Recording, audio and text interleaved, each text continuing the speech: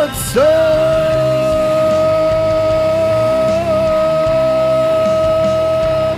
wrestling fans?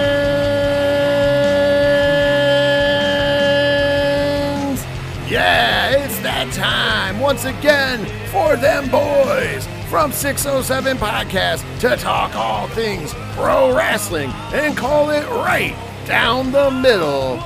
That's right, it's time for this week's edition of 607 Podcast presents The Wrestling Show, better known as hashtag 607TWS. And of course, we are coming to you from the ODPH Dungeon, the realest thing in pro wrestling. I am your host here on 607 TWS, but you also know me as the host of the 3FN podcast. My name is Rich, and joining me in the co-pilot's chair as he does each and every week, he's the co-host here, but you better know him as the host of the Ocho Duro Parlay Hour podcast, better known as the ODPH. I'm talking about Ken M. 607 Podcast fam, what is happening? What is going on? What is good? Let's talk some pro wrestling, shall we? Some pro grappling. Wrestling. Some of that went down this week. Yeah. I want to throw out there early on, it was a huge week in pro wrestling. Mm-hmm. Not just because of certain news that came around, not just because of, WWE, AEW, the major companies.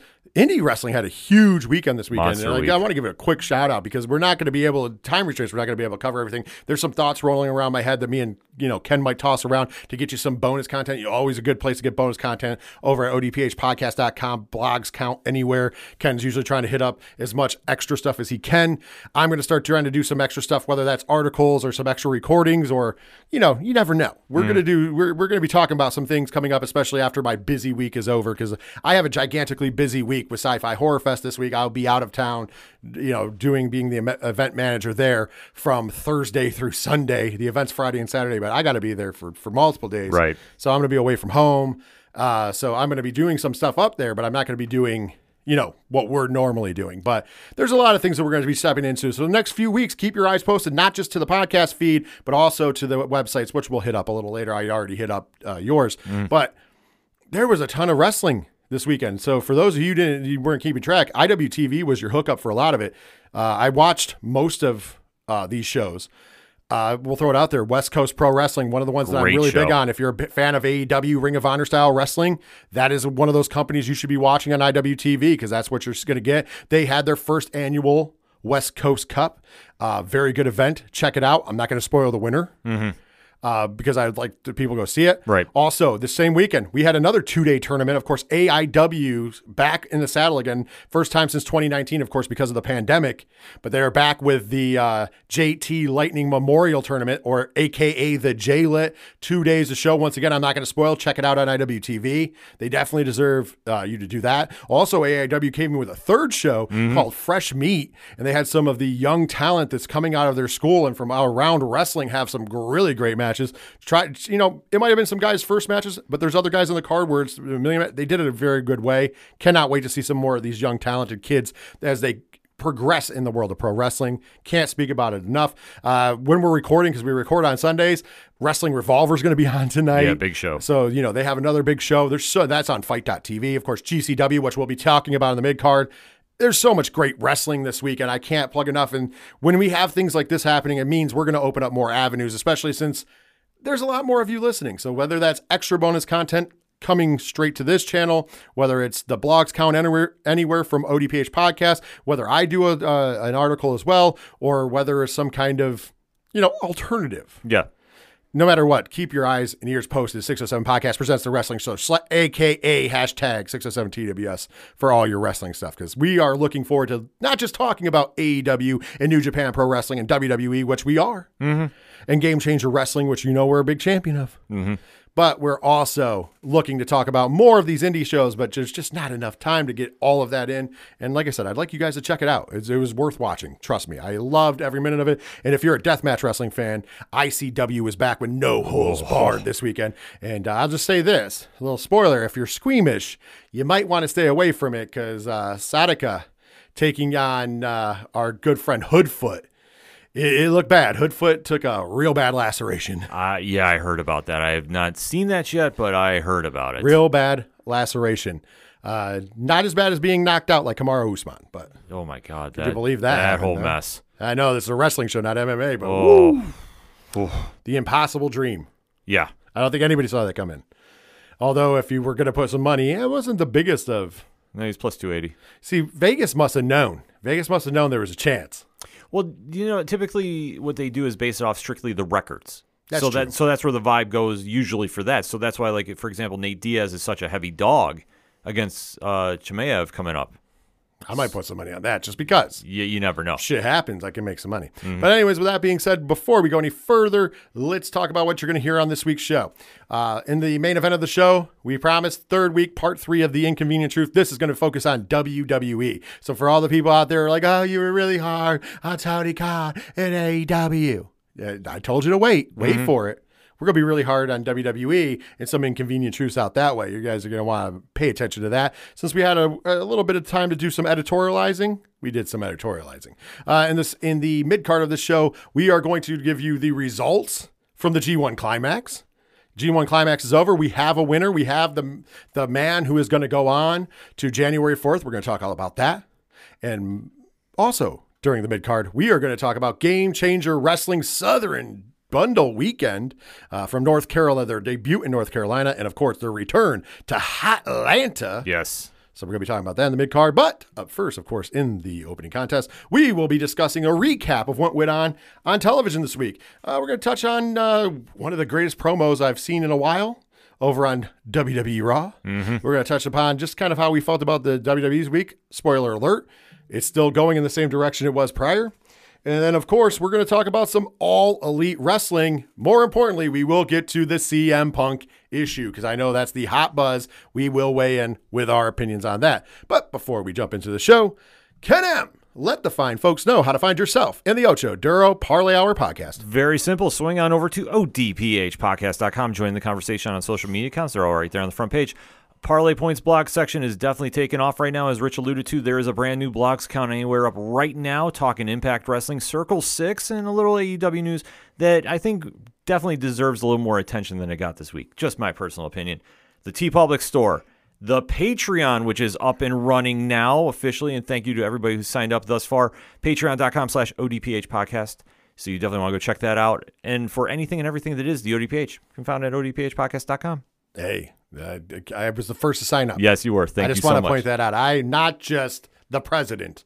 I'm also the client. With that being said, though, if you want to find out anything about the 3FN podcast, it's simple. Go to 3FNpodcast.com. If you haven't visited in a while, things, like I said, were under construction. Myself and Ken M did a little bit of work, so there's some new stuff in the process. You can listen to 607 TWS right there on a player. You've always been able to listen to 3FN podcast on a player. It's there. The new logos are up. You can also now listen to the ODPH from a player from 3FNpodcast.com. Of course, the links for everything is there. The Twitter, the Instagram, everything but the TikTok. But TikTok is at 3FN podcast on TikTok. But still, everything else is there, right? Because they support it, but then I'd have to use an icon, and it's a whole fucking to do. Get better. By the way, listen, Squarespace. I've been with you for a long time. And I know this is not a way to get promoted by Squarespace, but maybe if they're listening, there's just certain things that you have on your website building that we should be able to do. Like we should be able to change the color of the background on every page. That'd be nice. Yeah. I like the green and black because that's the, 3FN logo. It's the new 3FN logo as well. But like on the 607 TWS page, I would have loved to do that in like a red and white, kind of mix it up a little bit because of the logo being red, white, and black. There's just little things. Also, being able to upload just videos to your own website would be nice instead of having to upload them to YouTube or Vimeo first. Yeah, that's a little tricky situation. That's a pain in the ass as well. I know they're doing some revamping, but if you're taking notes, make sure I send them along to you. But yes, other than that, I'm happy with Squarespace. Very easy. Very easy to use. Point and click. Point and click, baby. But anyways, with that being said, the Patreon link for us is there. Patreon.com/3FN podcast. If you want to join for as little as $1 a month, get a ton of extra bonus content, including we just recorded, as we're recording today, our Patreon only exclusive review of Bodies. You're going to want to hear that one, I promise you. And of course, you get the 3FN podcast early each and every week. Plus, it's the uncut, unedited, uncooked edition. So you get bonus stuff, all the diesel you can handle, and so much more over at patreon.com/3FN podcast. Of course, also TeePublic stores there and everything else. I just wanted to go into a long list of things because I'm excited that we fixed some of the stuff on the website. No longer do we have way outdated stuff. I think the writing synopsis for the SEO on the 607 TWS page was still mentioning 3FNW. Yes. So that should tell you how long ago That was legendary. I updated that. So I got to stay on top of these things. But as everybody knows, I'm not the big website guru.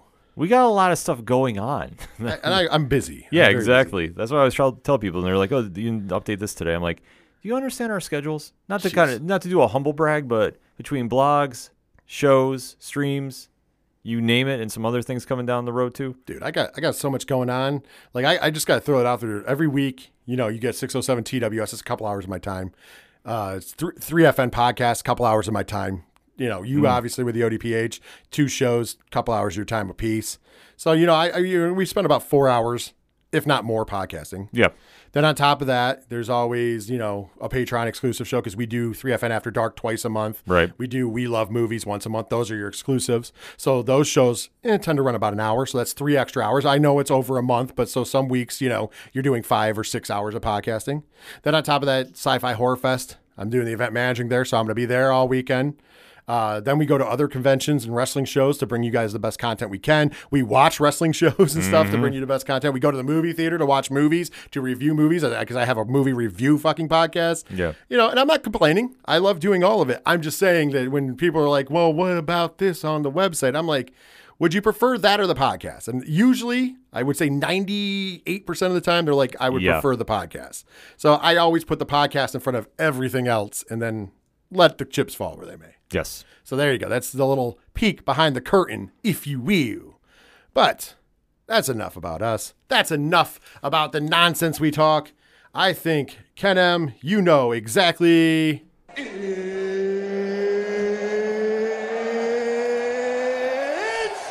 time! That's right. It's time to kick off this week's episode of 607 TWS. And let's start off with a recap because, like I said, every week we do a recap. We give you previews, we give you reviews, we give you some op-eds, we give our opinions on news. We're going to start with a quick recap. We're not going to go over the winners and losers and everything like that from the week that was on televised wrestling. We're just going to kind of hit some high spots and if there's low spots or whatever our opinions were. And I'm going to say, man, Raw and SmackDown still on the incline. Agreed. The Triple H effect in full effect. We're seeing a lot of fresh stuff for those shows, and I'm here for it. And speaking of fresh stuff, and I think that pretty much really what exemplifies everything going on in World Wrestling Entertainment currently was a certain promo, certain segment between Kevin Owens and Drew McIntyre. Yes. Once again, Triple H seems to not only be building up shows, not only building up divisions like the women's division and the titles like the U.S. title and the Intercontinental title. He seems to be trying to create from the top down a tiered list, getting a main event picture where we have main event players ready to challenge for the belt. So far in that main event, we obviously have the main event of, Castle. Yeah. Okay. Yeah. Whatever the title. Yeah, is. whatever the hell it is. The UK show. Yes. So we have that. We have that. Clash at the Castle. Thank you. Damn, I can't believe I forgot that. I'm leaving that shit in because we make mistakes. So you have that main event, which is Roman and Drew McIntyre, both main event guys. Of course, since then, we've spawned in the return of Karrion Kross in the main event picture. Now we've got Kevin Owens, which we're going to talk about it solidly in that main event picture. We're starting to see this main event floor build. We're also starting to see like this prestige to the belts, like we talked about with Lashley taking on, Ciampa, then Lashley taking on AJ Styles for the United States title, the Intercontinental title on the line in a big bad way with one of the best matches I've seen on television in a while between Gunther and Shinsuke Nakamura. And we're seeing a different style for these guys. But I think the shots that we were been waiting for weeks to be fired. I mean, we've gotten, a little more from Michael Cole in the booth and Corey Graves in the booth as well. Like these guys are being able to call more. You see a little bit of Unchained. You see a little bit of Unchained in the promos. But I think it was really on notice and up front this week. Kevin Owens comes out and cuts an amazing promo about it's been 5 years since he's held the title in WWE. 5 years. He busts his ass, the blood, the sweat, and the tears, and he's tired of taking a back seat. He is now letting the entire locker room know that if you have a title, if you have a belt, and you did say belt, there is a big X on your back. I'm coming. I don't care if you're United States champion. Don't care if you're tag champion. Don't care if you're Intercontinental champion. I don't care if you're the WWE Undisputed Universal champion. Don't care. You have it. So, and he came out to Drew McIntyre and said, hey, so it doesn't matter to me if you or Roman Reigns walks out of Clash of the Castle with this title. Just know there's a target on your back. Thought it was a great Kevin Owens promo. Before we kick over to Drew McIntyre's portion of this, how'd you feel about the Kevin Owens promo? Absolutely perfect. I thought that this was the true test. It's just somebody giving a couple bullet points and saying fill in the rest. And he nails it to the letter. This is something that he has always excelled at. And you can go through his time in the Indies. He's always been great on the mic, but not having to really tone it down for other writers and such. This is the true emotion that poured out of him. I agree. Next up, Drew McIntyre gets a rebuttal. Yes. And for those people who think that Drew McIntyre cannot cut a promo, once again, I'll go with what you said. You could tell it was bullet points, and he got to say what he wanted. And I love the fact that he said, listen, stop with this nonsense. I hate hearing this nonsense. Even though Kevin didn't bring it up, obviously you can tell he's bothered that I was the chosen one. You know what? That might have been true back years ago. Then I got my ass fired. I had to go out there, pull myself up by my bootstraps, work hard, get in this condition, make a name for myself, get hired back, and then claw my way to the top to become WWE champion. I don't want to hear anything about chosen or handed anything, because that isn't the case. And then he said I think what made the internet buzz, the biggest thing was Drew McIntyre says, hey, I don't care if you're a prize fighter. I don't care if you're a sports entertainer. We are wrestlers in a wrestling ring. So let's wrestle. Yes. You saw shockwaves go around, and rightfully so, because Drew's promo I thought was a little better than Kevin's, because I thought he had a lot to say that he's been meaning to say. Like, this has been building up a little bit, and I think it's because he's been hearing, from the internet, okay, we were the chosen one, the first title run might not have lived up to their expectations, so to speak, but obviously different times going on. This is him just venting to everybody and saying, if you don't understand why I take this so serious and why I'm going to be the next world champion, and feel that emotion pouring out of him. Like, these are the moments that he really connects to, one, the WWE universe that might have forgotten about him, and two, the new audiences now turned on since Triple H has been there. Absolutely. I agree with you 100%. Listen, the fire in the belly of Drew McIntyre is what he needs. Yes. He needs to make everybody fall in love with him for being who he is. Like, people like him, people cheer for him, the universe marks, the drones, whatever you want to call them. Mm-hmm. They love them some Drew McIntyre, and that's fine. But he has to show those casual fans or the fans that are on the fence that he's the guy that can run this company. He can be a top face in this company. And I think that promo is one of those pieces, because he really went after every detractor. Yeah. He went after everybody who says anything bad about him on the internet. He went after anybody who says anything bad about him in promos. And now the guys are getting a little more liberty in promos. Remember, Roman Reigns kind of cut that. Karrion Kross definitely said, I'm tired of these chosen ones. They don't understand, and painted the picture of he's the guy that got his ass fired for nothing more than just not, wanting to be in a portrayal of some cartoon character. Right. So, hey, I'm going to come back and make you chosen ones are going to be uncomfortable because I'm the real guy. And I thought that was a great promo, and this is a great answer to that promo.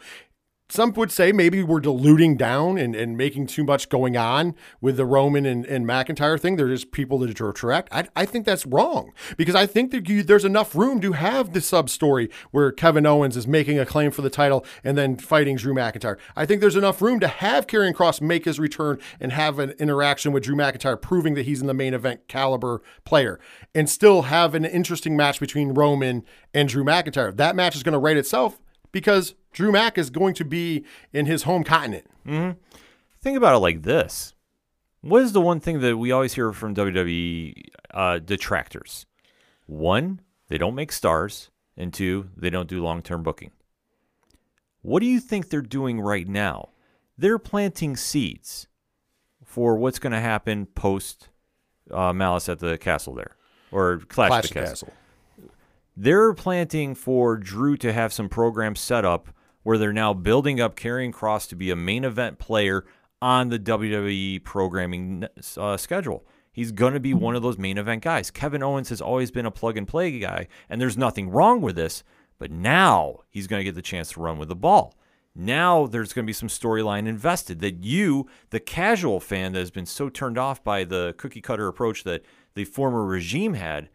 Now you've got a lot of different options to go with. Now we have something fresh to watch on the show.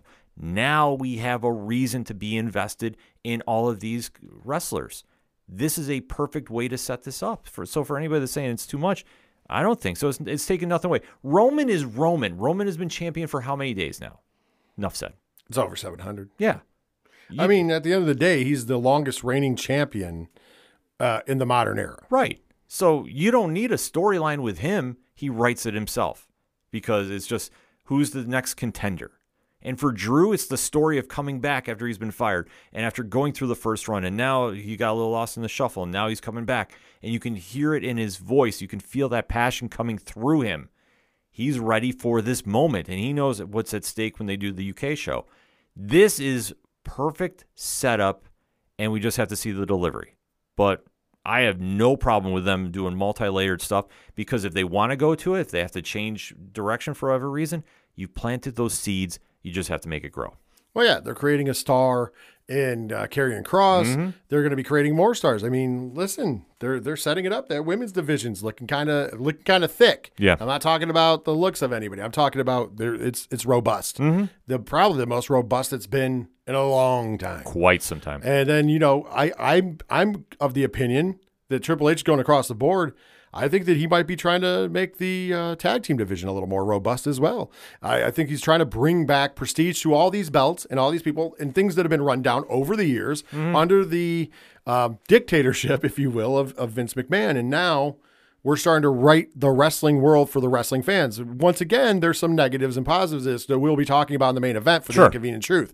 But for the most part, you got to give the devil his due currently to Triple H. Doing the Lord's work. Like, once again, we had some really good first round matches for the women's tag team tournament. I mean, obviously, because of injury, we ended up getting Toxic Attraction switched to show up on SmackDown, and Toxic Attraction wins. Yeah. So moves on, and that's great. So now we have the semifinal match with Toxic Attraction, and I think that was the right call to make. I mean, at first, everybody's like, oh, well, they finally saw their meanings. No, there was some injury. Mm-hmm. They said, okay, instead of putting on a half-ass show, let's bring up somebody good. And since they're up, we might as well let them put on a show. Yeah, absolutely. No, the smart way to build that up, and especially for developing the new stars to the main event universe. Yeah, absolutely. Like, that's the one thing we have to say, the main roster universe. This is a perfect way to introduce them because they got a big win. They're now on the radar. We just got to see what happens next. But I don't doubt them going to the finals. And then we had a big NXT event on Tuesday. Yes, we did. Where we go, I think we're going back to the era of building stars. And then we have this influx from NXT UK, which is going to be no more. Yeah. It's going to be NXT Europe. There's going to be a little shutdown period. It's going to be NXT Europe. They let some people out of their contracts due to the fact that there's going to be some reconditioning contracts, et cetera, et cetera. So some of them might not be coming back. Everybody seemed to be fine with this. Of course, there was some detractors on the internet saying, okay, firing people from jobs. But once again, they're free to now work in the UK, which is thriving right now. If people don't know the UK wrestling scene, it's thriving, and a lot of them are probably happy to go back to that. But at the same time, I'm sure you'll see some of them back anyways. There's probably a lot of them that were told, hey, if we're not bringing you over to America right now, if you want to go somewhere else, you can do that. But if you go and work the indies and stuff, you never know what might be giving you a call back because they're reshuffling a house. Yeah. And it is what it is. And like I said, I'm not a guy that likes to see people getting fired, but they weren't. They were just let out of their contracts. And at the same point, juncture, sometimes I think that's best for the talent as well. I don't think that this was done out of spite. That's why I don't think you've heard too many people make too many balls about it. Like when Vince was just letting people go for budget reasons. Yeah. Or maybe it was the slush fund for his sexual reasons, yeah. But it's still however you want to cut it, however you want to. I think this was a good time for that. So it's cool to see an expansion of NXT. They had a great show, reminding us of what it was like when NXT was firing on all cylinders. I truly expect to see Carmelo Hayes coming up to the main roster at some point. And I also I'm thinking Legado there will also be coming Santos up Escobar in company. Because I think if you're looking at a tag team, you have a tag team set there, plus you have a nice single star in Santos Escobar. Yeah. So I think that there was a lot of cool telling things over there on NXT. Good event for them, first in a while. And of course, we also got the news that Shawn Michaels is now the executive in charge of NXT. Yeah, so this is going to be interesting. Yeah, absolutely. Big move for him. So this is going to be interesting to see how he does moving forward here. detractions from Raw and SmackDown and NXT, there was, of course, some bad matches. Sure. I shouldn't say bad. I don't think anything was really truly bad, but there were some that were better than others. There were some segments you're like, why the fuck? I liked how they continued on the Dexter Lumis stuff, but for the most part, the shows just feel better. It's harder to judge these shows because these shows feel, I remember we're not watching for 2.5 years and occasionally just tuning in for a minute and seeing how bad it was to going to now that even when there's a little drag in the show, it's better. So it's rose-colored glasses still. This is still the honeymoon phase. I'm sure the breakdowns will be a lot worse going into the future. And that's not saying that it's going to get worse there. It's just saying that there's going to be things that bother you more. Well, that's the one thing that we all need to realize is everything's great now because we've had such crap before. So now we're here, and the stuff that we'll be analyzing 3-6 months from now, they'll be a little louder because you know what, by this time, those should be worked out. And if they're still not, then we go from there. Agreed. The other thing I want to throw out there is, listen, this is going to be a reoccurring thing. It's going to come up through the Inconvenient Truth. It's going to come up during the mid-card when we cover GCW and New Japan. It's going to come up in AEW as well. And this is just kind of a reoccurring thing. And it's a crusade we're on here. Mm-hmm. It's a crusade. And I'm going to put it this way because I don't want to beat the drum too hard. But listen, if you have to add a but onto everything, are you really being a fan? Just stop watching. Exactly. And this is what I mean. If we come out here and I say these good things and great things, and then I detract from certain things, that's fine. That's criticism. That's an opinion. But overall, I'm still happy to be a fan and watch. And some weeks I might not be. Some weeks I might be like, this was a bad week. We'll have to wait till see you next week. If it becomes a trend, it becomes how Raw has been previous to the Triple H administration. Yeah. However, when you see every week there's a different goalpost movement for WWE. So the shows are better, but the camera's still crap. Yeah, the shows are better, but they still did the no finish in this match, which was for storyline purposes. Mm-hmm. That's fine, whatever.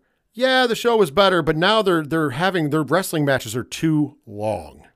That was the new one this week. Yeah, too I saw that one. Long because they gave 15.5 minutes to a lot of the matches. Got 10 minutes plus, but I can't remember. I think it was the women's tag match on Raw got 15.5 minutes. I believe you're right. And people were upset about that for some reason. I don't understand that, but whatever. It doesn't make any sense, but that's the whole thing. If you're trying to, really get out the magnifying glass and really try digging to find something, honestly, at that stage, you really have to make that call. Why are you wasting your time unless you're trying to spin some other narrative? And that's what it boils down to. And but let's get to AEW. Okay. I think that's the big news that everybody wants to hear us talk about before we get there. The show itself was better than it's been in the past few weeks. I still don't think it's 100%. However, I will say this. The Daniel Garcia versus Bryan Danielson match was superb. Yes. Very good match. Nothing on the two wrestlers. I didn't like the 3 commercial breaks during the match. I think if the new Game of Thrones show was sponsoring, they should have sponsored for no commercials.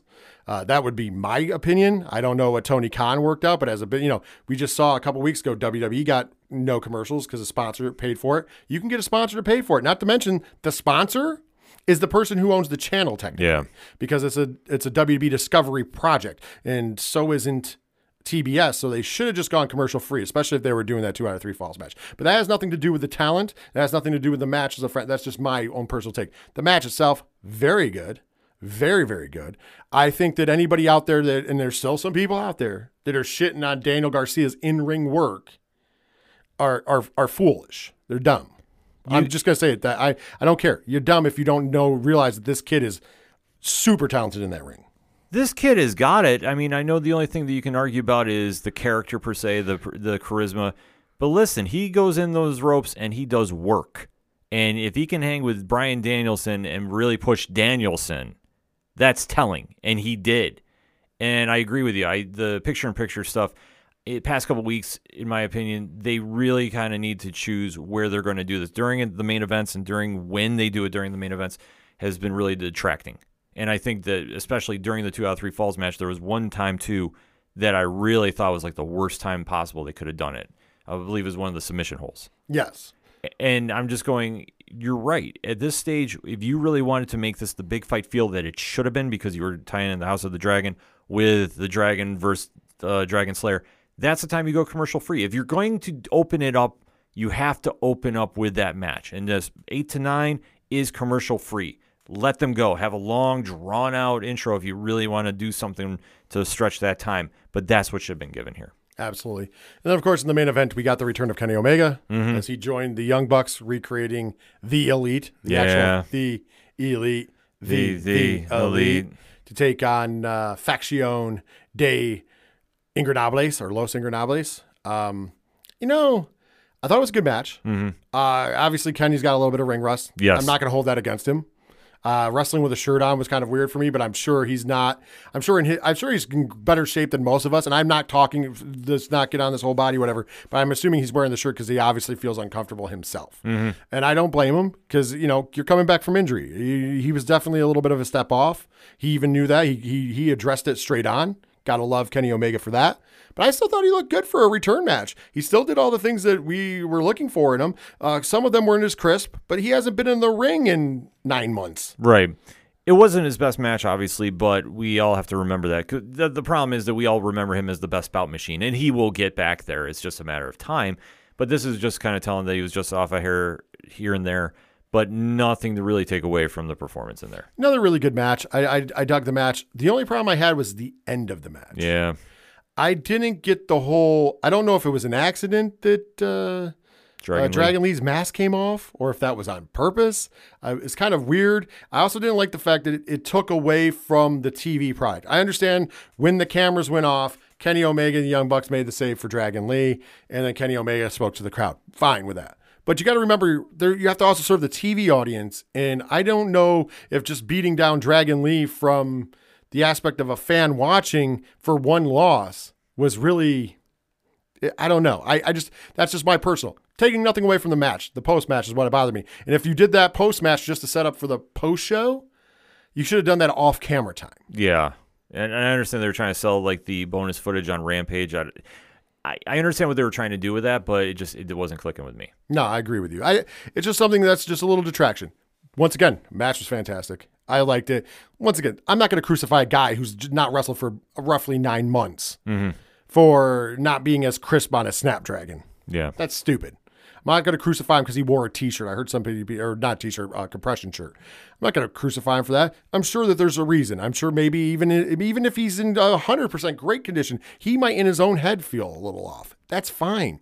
The only thing I care about is how he did in the ring, and for making his first time back in 9 months, I thought he did pretty good. No, I agree. I agree. I mean, the fact that he's back, I mean, that's the one thing that we all have to remember with that, too.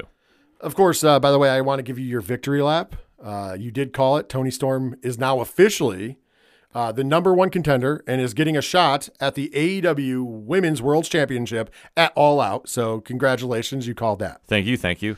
I had a feeling they were setting that up because when she was paired with Thunder Rosa, it just reminded me of Y2AJ. Like, you knew it wasn't going to last, and this is a perfect way to set this up. Obviously, they went a real roundabout way to get here, but I'm happy with this, and I'll make the early prediction now. I knew. I think that's the only way you can. Once again, we'll be talking about that show next week to preview it, but I do want to say this. What bothers me here is that where is the internet outrage? Once again, I want to point this out to you. Did somebody point this out? For the longest time, everybody said about WWE doing the same matches over and over and over again. This is the second pay-per-view in a row that we're going to get Toni Storm versus Thunder Rosa. Yeah. Because it happened at Forbidden Door. So second pay-per-view in a row, Forbidden Door. Now we're going to get it at All Out. And it's just kind of, I don't get the storyline build-up for that. Like, it's for me, I think they should have gone a different way. Oh, I'm agreeing with you. Yeah, but it's just back-to-back shows is not really a good thing to walk into. It's going to sound bad for me, but why aren't we getting a Britt Baker match? Why isn't Britt Baker versus Thunder Rosa coming up? Maybe she's injured? I don't know, because we haven't really seen her wrestle in months. Not since she won the Owen Hart tournament. No, she did the tag match with Jamie Hayter. Right, but she didn't really. She wasn't. It's not a full-on one-on-one match, so maybe she has some nagging injuries. That's fine. Could be. I understand. But it's weird to me that she's in the title picture. She should be. She's their top women's star. You could argue that. No, absolutely. No, she is. I argue that. No, she is. So why are we going back-to-back on Toni Storm? If Toni Storm was going to win the belt, why not just do it at Forbidden Door? Why are we doing it again at All Out? I just don't get it. There's so many women in that division that deserve a title shot. We've talked about this ad nauseum, and here we are going back to the well for 2 matches in a row. And I, for one, I just don't get it. And once again, it was a good match at Forbidden Door. It'll probably be a good match at All Out. But I agree with you, but then again, this is a track record we've already seen before. Because think about this, Double or Nothing. We had the same thing with or what am I thinking? Revolution, when Thunder Rosa finally won the belt from Britt Baker. Yeah. So yeah, she lost on the pay-per-view, and then they did it the next night on the Wednesday night. So I think it was Revolution. Yeah, they did it at Revolution, and then they did it at the year anniversary of the St. Patty's right. Day. Yeah. So it has to be Brawl Revolution or whatever they call it. Yeah. Yeah, but it's the same thing. So like, why, if you're trying to set that storyline up, doing those matches so close to each other, I mean, the Britt Rosa one was way too close, in my opinion. Like, if you're going to do it, you should have done it at the pay-per-view, bigger pop and all that jazz. But if you're going to try doing this, that's just not a good look, and it's the aesthetic, especially if you're going to give away, you've already ran the match once. Why are you going to watch it a second time? Right. I agree with you. That's why I said I just wanted to give you your flowers because you were the one calling. I was like, I don't know if they're going to be crazy enough to do that. I would assume they would give it a different shot, but here we are. I mean, I guess that they mixed up the pot because Chris Statlander got injured, but was Chris Statlander really going to be the opponent at All Out? We don't know. Yeah. Allegedly, maybe, but we don't know. Yeah, it wasn't locked in. Yeah, exactly. So here we are, finally. I wanted to get all that other stuff out of the way because those were all the positives, and this is a positive and a negative. It's the biggest hawk in the wrestling world, so I guess they got the buzz going. Of course, CM Punk opened the show like we expected to open the show. However, it looks like, it appears like, it smells like there's some dissension in the rings, some cracks, if you will. And we've been noticing these for a while now, but CM Punk is now bringing them to light. CM Punk, when he opens up his comeback, and I'm not going to look up, and you guys have all seen the video ad nauseum. So I was going to do the whole whatever, but I'm just going to give you the rundown. He opens up and he starts cutting a promo about how, hey, Hangman Adam Page, come on out here. I want to fight you tonight for the AEW World title. Come on out. Let's go. That's my challenge. Where are you at? Come on. Get out here. To only be afterwards say, oh, that's right. You're not going to come out. That ain't cowboy shit. That's coward shit. Mm-hmm. Mind you, Hangman Page was in attendance. Yes. He wasn't catering. He had there was no call out to be done. So a lot of people believe, and I believe as well, that was Punk going off script and taking a stab back at Hangman Page. Of course, Hangman Page, during the build to Punk and Page for the belt, Hangman Page did notably go a little hard at Punk, which is fine. That's what a professional does. And we were told back then by Tony Khan that reality had seeped into this. Yeah. And a lot of people like to talk. There was a promo where Hangman Page referenced Colt Cabana when Punk wasn't in the building. I don't think that's the promo. I'm sure that plays a factor. It played a factor, but I don't think it was the But I don't think it was the force. promo. I think it was the promo where they were face-to-face. I think it was the week before the matchup at Double or Nothing, where basically Hangman Page said, I don't like you. You know what? You're a talented wrestler. Yep. Are you one of the best of all time? Yep. But I don't like you and I don't respect you. And I need to not only beat you for this, not let you take this belt, I need to protect AEW from you. And he went into like this whole, you're cancer. Yeah, he went into a deep dive about that. And it was you could tell if you watched it, you could look at Punk's face. And I don't think Punk knew those words were coming. And you could look at Hangman and you could tell that they were very off the cuff and he was going in, which is allowed there. And that's fine. That's where some of the best promos come from. But I think that was there's a lot of cracks with Punk. Yes. There's a lot. Let's be honest. There's a lot of cracks with that man. No offense. But for those people who think that this is just miraculously a different CM Punk than has been around from the indies to now, it's not. It's the same guy. It's the same guy. The fact of the matter is the cracks in AEW are simple. There was a lot of people in that locker room that like Colt Cabana. Colt Cabana is a big reason why that company is where it is. I mean, think about it. Their merchandise is sold through 1 Hour Tees / Pro Wrestling Tees, and Colt Cabana is involved in that. Yeah. The Chicago stuff before Punk ever came back, Colt was involved in helping them, do what they did, and he was rewarded with a contract, and that's fine. He's respected and loved by a lot of wrestlers. I know this from my time in the wrestling business, and it stays true to today. So when Punk comes in, and instantly Colt becomes persona non grata. We don't see him on television anymore. Sometimes, occasionally you see him, but not a lot. You're right. You already know the edict went in that Punk doesn't want him here. And then they were going to let his contract expire. That was very public. And the boys in the back put the pressure on Tony Khan. So he was one of the first to get one of those hybrid contracts. Right. So now basically you don't see him on TV or with the Dark Order anymore because he's a Ring of Honor guy. He's still on the paycheck. He's not wrestling. He's not working, except for occasionally whenever Ring of Honor gets a shot. Sometimes maybe on a darker elevation because I don't really watch those, so I don't know how many times he's on there. But that's not television, folks. Right. But you don't see him with the Dark Order anymore. Very infrequently. So therefore, here we are. And so there was guys upset about that. There was a lot of guys. Eddie Kingston, one of them. Lest we forget the problems with Eddie Kingston. CM Punk says he'll wrestle anybody but Eddie Kingston for a reason. Yes. Eddie Kingston don't like him. Eddie Kingston came out and was the first to call him out on that. Remember, it was Eddie Kingston who came in the ring and told him he was a piece of shit. His first Dynamite or second Dynamite appearance? Yep. He's like, when all those other guys, when you were a guy, I looked up to you and all you could do was tell me I was fat and couldn't do my shit. Fuck you. And Eddie let him know. You give Eddie a live microphone, you're going to get fireworks. Yes. I don't think Punk likes it. Yeah, they worked a match together, It was what it was. It was what it was. But they worked a match together. But you can also say there's definitely something there because he always brings up, once again, brought up Eddie Kingston during the promo later for no reason. Exactly. And as he made his Instagram post, which I'm showing Rich, during the whole montage of pictures of the United Center, those nice memories, there's the picture of Punk standing over Eddie Kingston, who's lying his back on the mat, and mixed in with just some nice pictures with him and some of the people on the AEW roster. Oh, absolutely. So yeah, you can't say it's not a direct shot. You can't. You come on, you have a great promo between Punk and Moxley.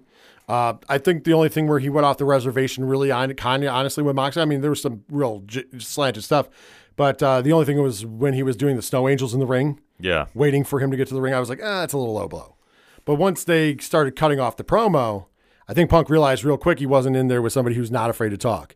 A lot of people focus on the funny line of Punk saying, "Oh, I don't want to get too close to you, you might bleed on me." Yeah, which is funny. I'll give him credit. But I think the better line was when Moxley said he was the heart and soul of AEW, and Punk said, "Well, you can be the heart and soul. I'll be the dollars and cents."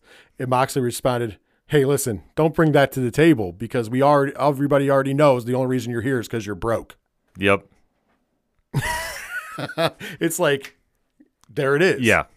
And what are you going to do? What are you going to try to fight John Moxley for real? Like, are you fucking insane? We've already seen how CM Punk fights for real. We see that what John Moxley does in the indies for fun when he's cutting himself up with glass and shit. So yeah. I digress. You really probably don't want to fight John Moxley. Correct. But anyways, I thought that part of the promo was fine. That's not what the internet's buzzing about. The internet's not buzzing about the Moxley Punk stuff, because that feels what it's supposed to feel like. Although we can talk about, give it a second, and we're going to definitely talk about this rushed main event and what that fucking means. But I just want to go back to the opinions of a lot of people and what the people are talking about. This fracture in the locker room, which seems to exist, no matter how much people want to brush it under the rug, no matter how much Alvarez and Meltzer and that ilk that are always apologizing for AEW want to push it under the rug. We've got some solid stuff from a lot of guys. There's a lot of history. There's a lot of guys talking shit. Listen, when I was still working in the pro wrestling business, you got to remember CM Punk was still in World Wrestling Entertainment when I was working in the wrestling business. Right. That's a true story. He left while I was still working in the pro wrestling business, but he was still there. I had a lot of guys. Names won't be told because I'm not going to give out their things. Right. But I can promise you at least a couple of them. If you've read between the lines before, you know one of them.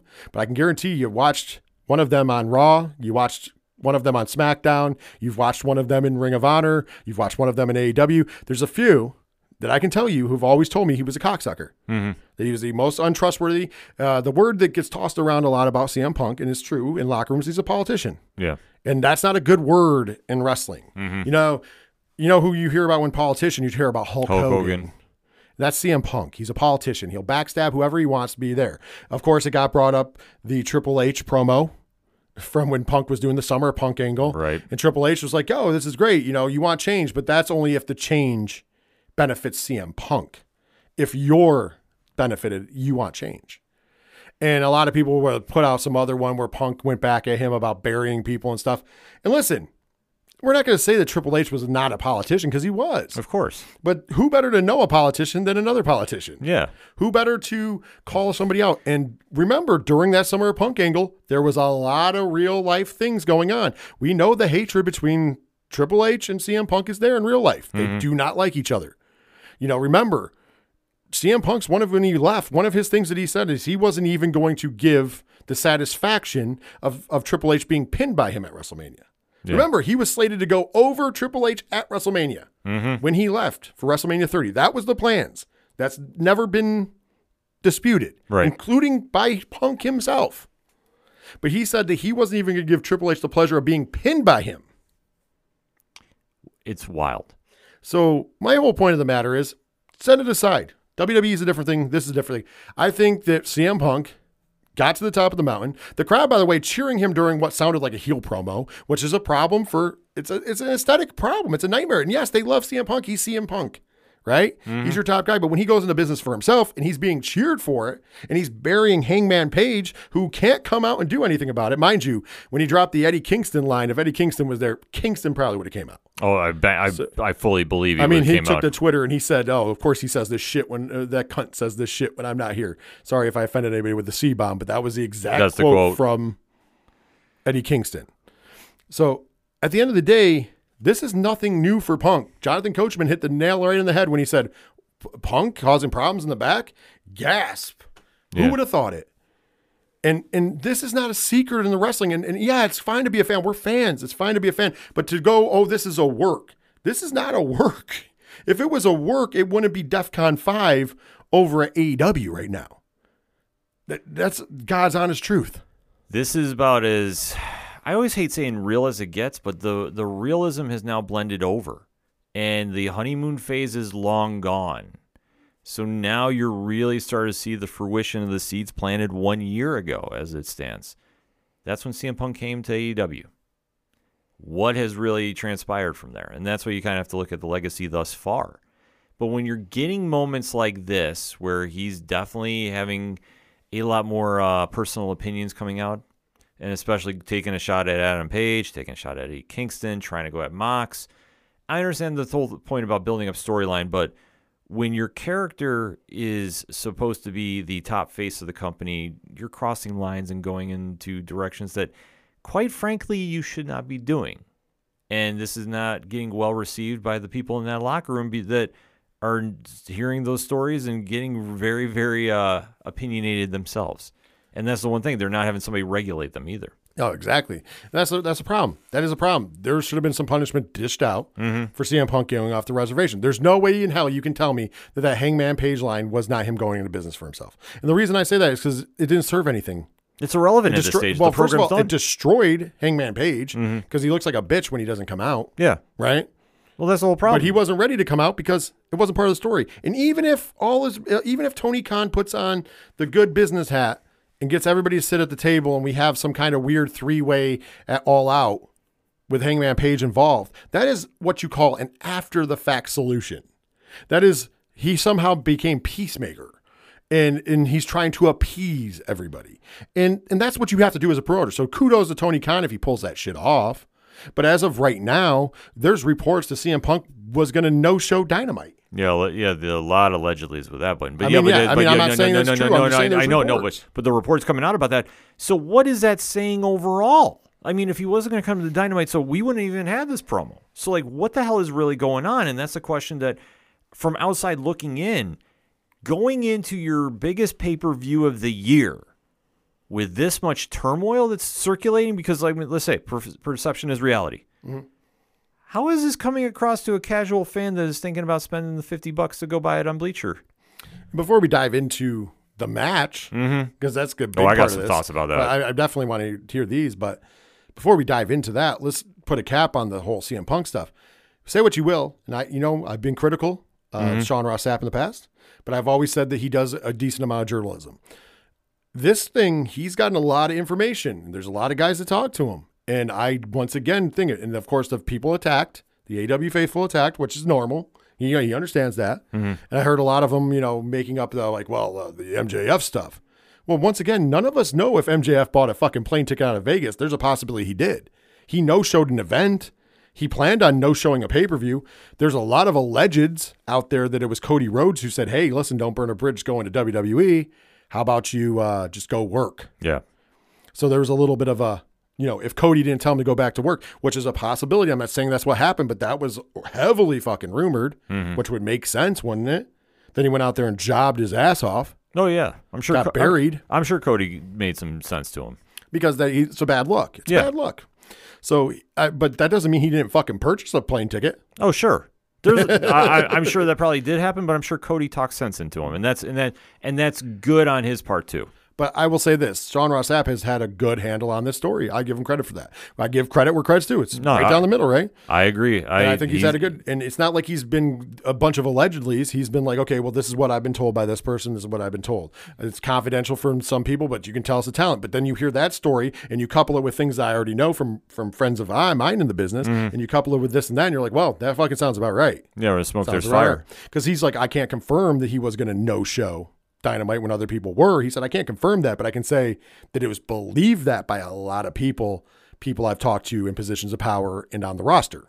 No, I thought he's handled this really well. Yeah, so I give him credit. Gotta give him credit where credit's due. So keep your eyes on him because whatever he's writing seems to have some ears, and I do know he's friends with wrestlers. So he's got the ears of these guys. If these guys are really disgruntled, which it sounds like they are, it sounds like there's a good portion of this locker room that is anti CM Punk in AEW. There's only a few people around him from what it looks like. So there could be a lot more to that. Remember, once again, these cracks have been here, folks. Don't think this is all some long-term fucking book storyline. The Colt Cabana stuff was serious. There was a lot of people in that roster unhappy that Colt Cabana was going to, have his contract expire. Yeah. That played a lot of roles in a lot of different things, including getting him the first person to have this hybrid contract. The other thing is, you remember when Punk won that title at that scrum, what was his exact words? His exact words are, if you don't like me, then you're a fucking loser, because only fucking losers don't like me. So why was that a thing? And that wasn't directed at wrestling fans. That was a question about how do the boys in the back perceive you? It's an interesting time, but I mean, being the top guy of the company, you're going to be having that criticism. So it's how you're handling it and how the perception's coming off. There is just so many problems right now. It's not even funny. Well, that brings us to the match, and there's some interesting things coming up. So, of course, we were anticipating that the fact that it was going to be Moxley versus CM Punk at All Out, as soon as we knew Punk was back, for the undisputed AEW World Championship. Got to take the interim title and mix it with it. All of a sudden, after all this shit happens, by the end of Dynamite, we get the news that this upcoming Wednesday on Dynamite, it's Moxley versus Punk for the belt. Yeah. So we're taking what was going to be the main event of one of your flagship pay-per-views. It is now the main event of Dynamite. Now, there's two schools of thoughts to this. Of course, I want to get yours, but I'm going to say the two schools of thoughts that I believe, and then I'm going to have you dive right on in. So two schools of thoughts on this is either A, there's where there's smoke, there's fire, and something's going on, and they're appeasing somebody, right? Yeah. Or B, this right here is a way to try to pop a rating. Much like when Hogan fought Goldberg in the Georgia Dome on Nitro instead of a pay-per-view. There's precedent for this. So once again, this past week with Punk coming back, less than 1 million. This week with Punk making his first appearance in the return of Omega, still less than 1 million. And where they worry about these numbers.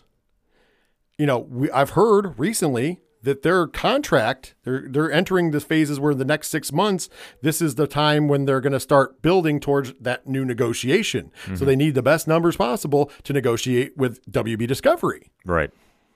Well, could this be the fire, smoke from the fire that is this whole controversy going on? Or is this a popped rating and this is a business move by Tony Khan? And then what does that fucking say for your $50 flagship pay-per-view? I want to hear your thoughts. Ironic you mentioned about that, because that's what I was talking about on Blogs Count Anywhere this week with CM Punk. So I was saying, because what I don't understand with this is, okay, if you're doing this for a rating spike for whatever reason, what are you going to replace at the pay-per-view? And here's something, this is those that live and die by the numbers. So let's say that this draws 925,000.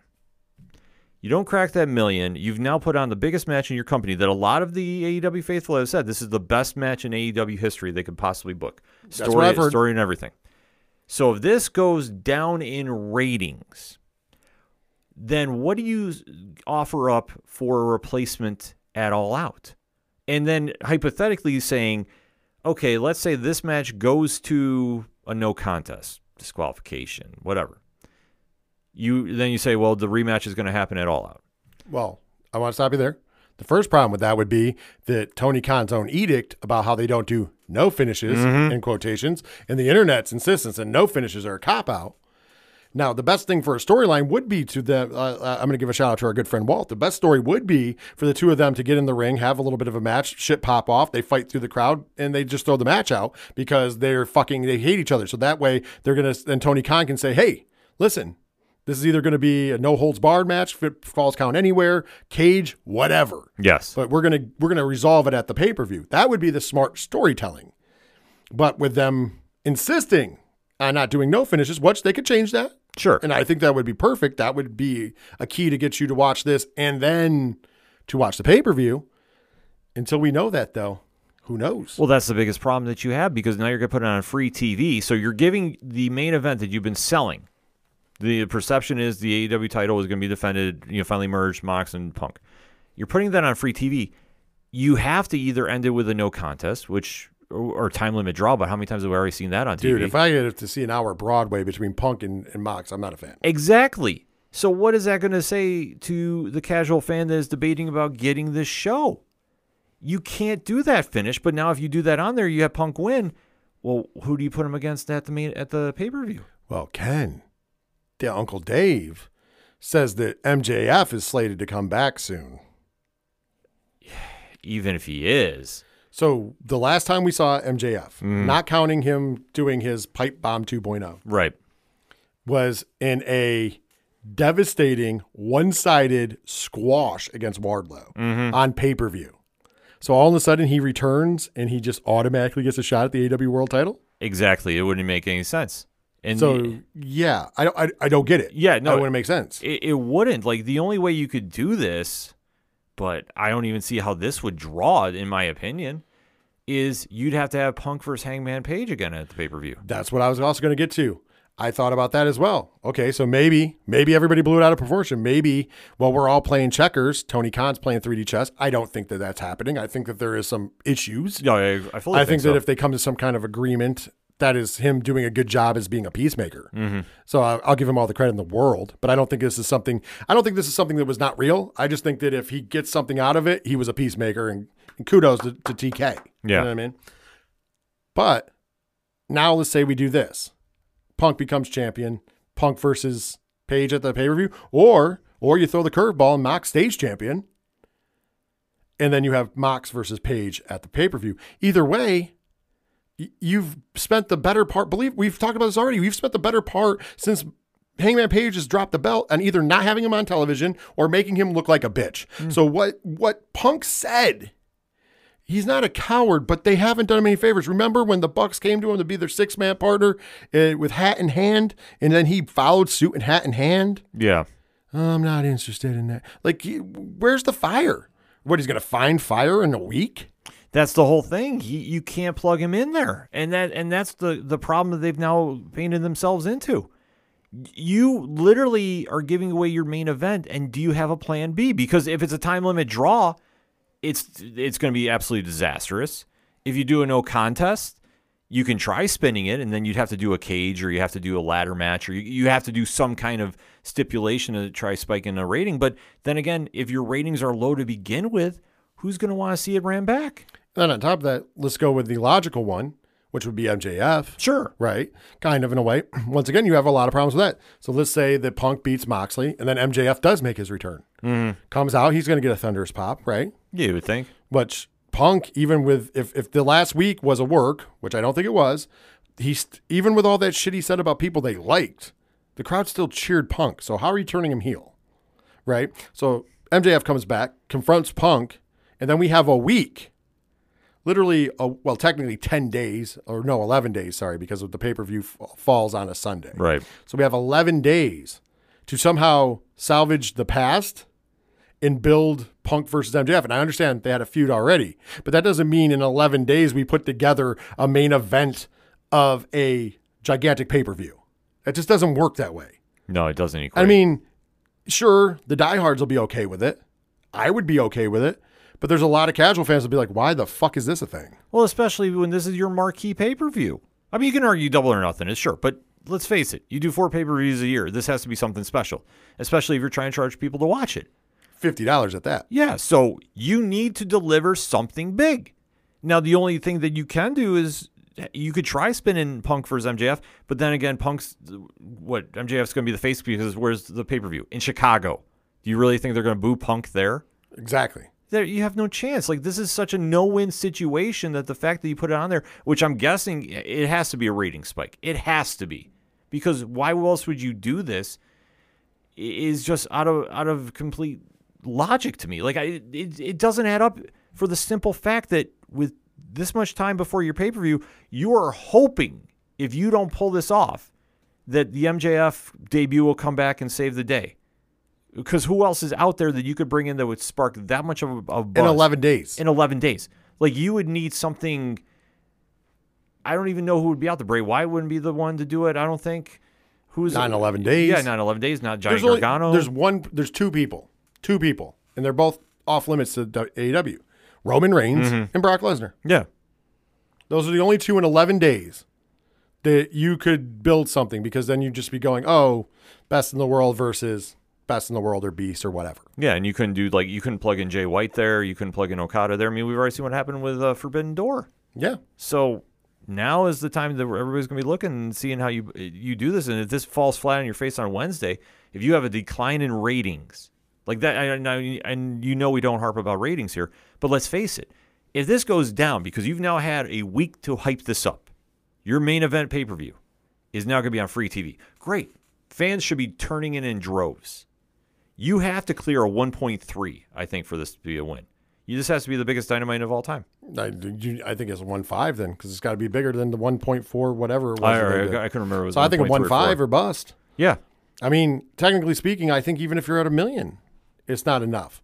It's going to have to be high enough to because you're risking your pay-per-view match. Yeah. And then either you have to do something you said you wouldn't do and do a no finish to go to the pay-per-view, or we have to do the Broadway again, which I'm fucking tired of seeing, because how many Broadways can we do? Because that's worse than a no finish in my opinion, especially when the storyline could just use a no finish. You could literally have these two men just brawl and throw the fucking match out. Yeah. And the crowd would eat it up and not even give a fuck that it was thrown out, because they're going to brawl through the crowd.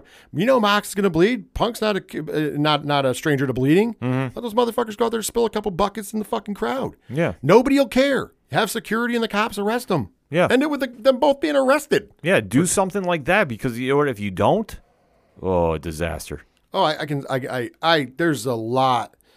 And once again, I've said it before, I'll say it again. Right now, I feel like Tony Khan, my opinion, is desperate booking. You know, it was easy to book against WWE when it was shit. It was easy to book against Vince McMahon because you knew what you were going to get. Yeah. You knew how to counteract that. Now, Triple H in charge. And we're not getting the same matches every week. And we're not getting the same old fucking people. And we're building things. And we're building two things. And there you can see as every week goes by, you can see where the steps are coming in and the steps are coming in and the steps are coming in. That's the one thing. It is a slow build into the finale. And if you can't see that, I feel bad for you. Yeah. If you're a businessman, if you're Tony Khan and you're ignoring that, that's a problem. And I don't think he is, because we've heard him. We talked about it last week when he said, I've been watching it and it is better. So he knows. So I think that these are a lot of knee-jerk reactions to that as well. Plus, I also do put in there that they are going to be up for a contract. So it's time for them to start bolstering stuff up so they can get the best deal they can from WB Discovery or another suitor, because, as you know, WB Discovery is a little flaky. Yeah. So there's a lot going on here. Who knows? But as far as I'm concerned, like I said, this Punk stuff, it was only a matter of time. We all knew it was coming. Before he's going to show his ass. And I think a lot of it is because while he was gone, Moxley proved that he is the number one guy. And Punk can't handle somebody being the number one guy. That's my opinion. Perception is reality, man. He's always been that way in his career, and it looks like it looks like jealousy and envy is poked its evil little head out again. Just like the pettiness that comes out. It just pokes his evil head out. And, I think that's the worst case scenario. This can be something great. But, hey, what do I know? Maybe I'm wrong. Exactly. But I doubt it's a work. I hate how whenever anything happens in AEW, it's a work. It's not that high level. It's not, no. There's a lot of moving parts, and there's a lot of evidence that proves that this is not. And and even if it was a work, it's piss poor booking. Yeah. Because by making one of your top guys a bitch, what have you accomplished? Mm-hmm. The fact that he said that about Punk or about Hangman Page, and Hangman Page did not come out, instantly tanks Hangman Page. Yeah. But, tell me I'm wrong. You look at him the same way, he was called a coward. Mm-hmm. And he did what a coward does and didn't react. Yeah. But it's not because he didn't react, it's because that wasn't supposed to fucking happen. Just saying. Mm-hmm. Just saying. No, you're exactly right. Well, with that, we are going to take our first break. When we come back, it'll take you time for the mid-card of the show. We will be talking New Japan Pro Wrestling and the results from the G1 Climax 32. It's over. We now know who will be going on to January 4th at Wrestle Kingdom to challenge for the IWGP World's Heavyweight Championship. And we're also going to talk about the Game Changer Wrestling Weekend. All that and more when we come back from this break.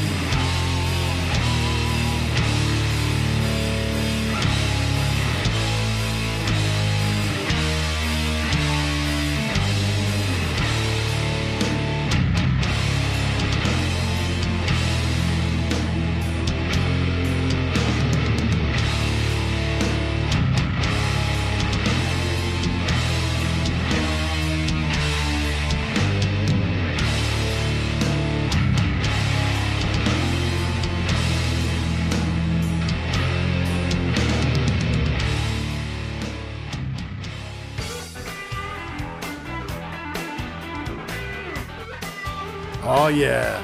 Get into that motion, Ken M. You know what time it is, baby. Woo! Getting diggy. Getting funky. Boom, boom, boom, boom, boom, boom, boom, boom, boom, boom, boom, boom, boom, boom, boom, boom. Oh, yeah. That's right. That sound can only mean one thing, and that means it's time for the mid-card of this week's edition of 607 Podcast Presents The Wrestling Show. Or hashtag 607TWS. And you know what? Let's not even bury the league. Before we go any further,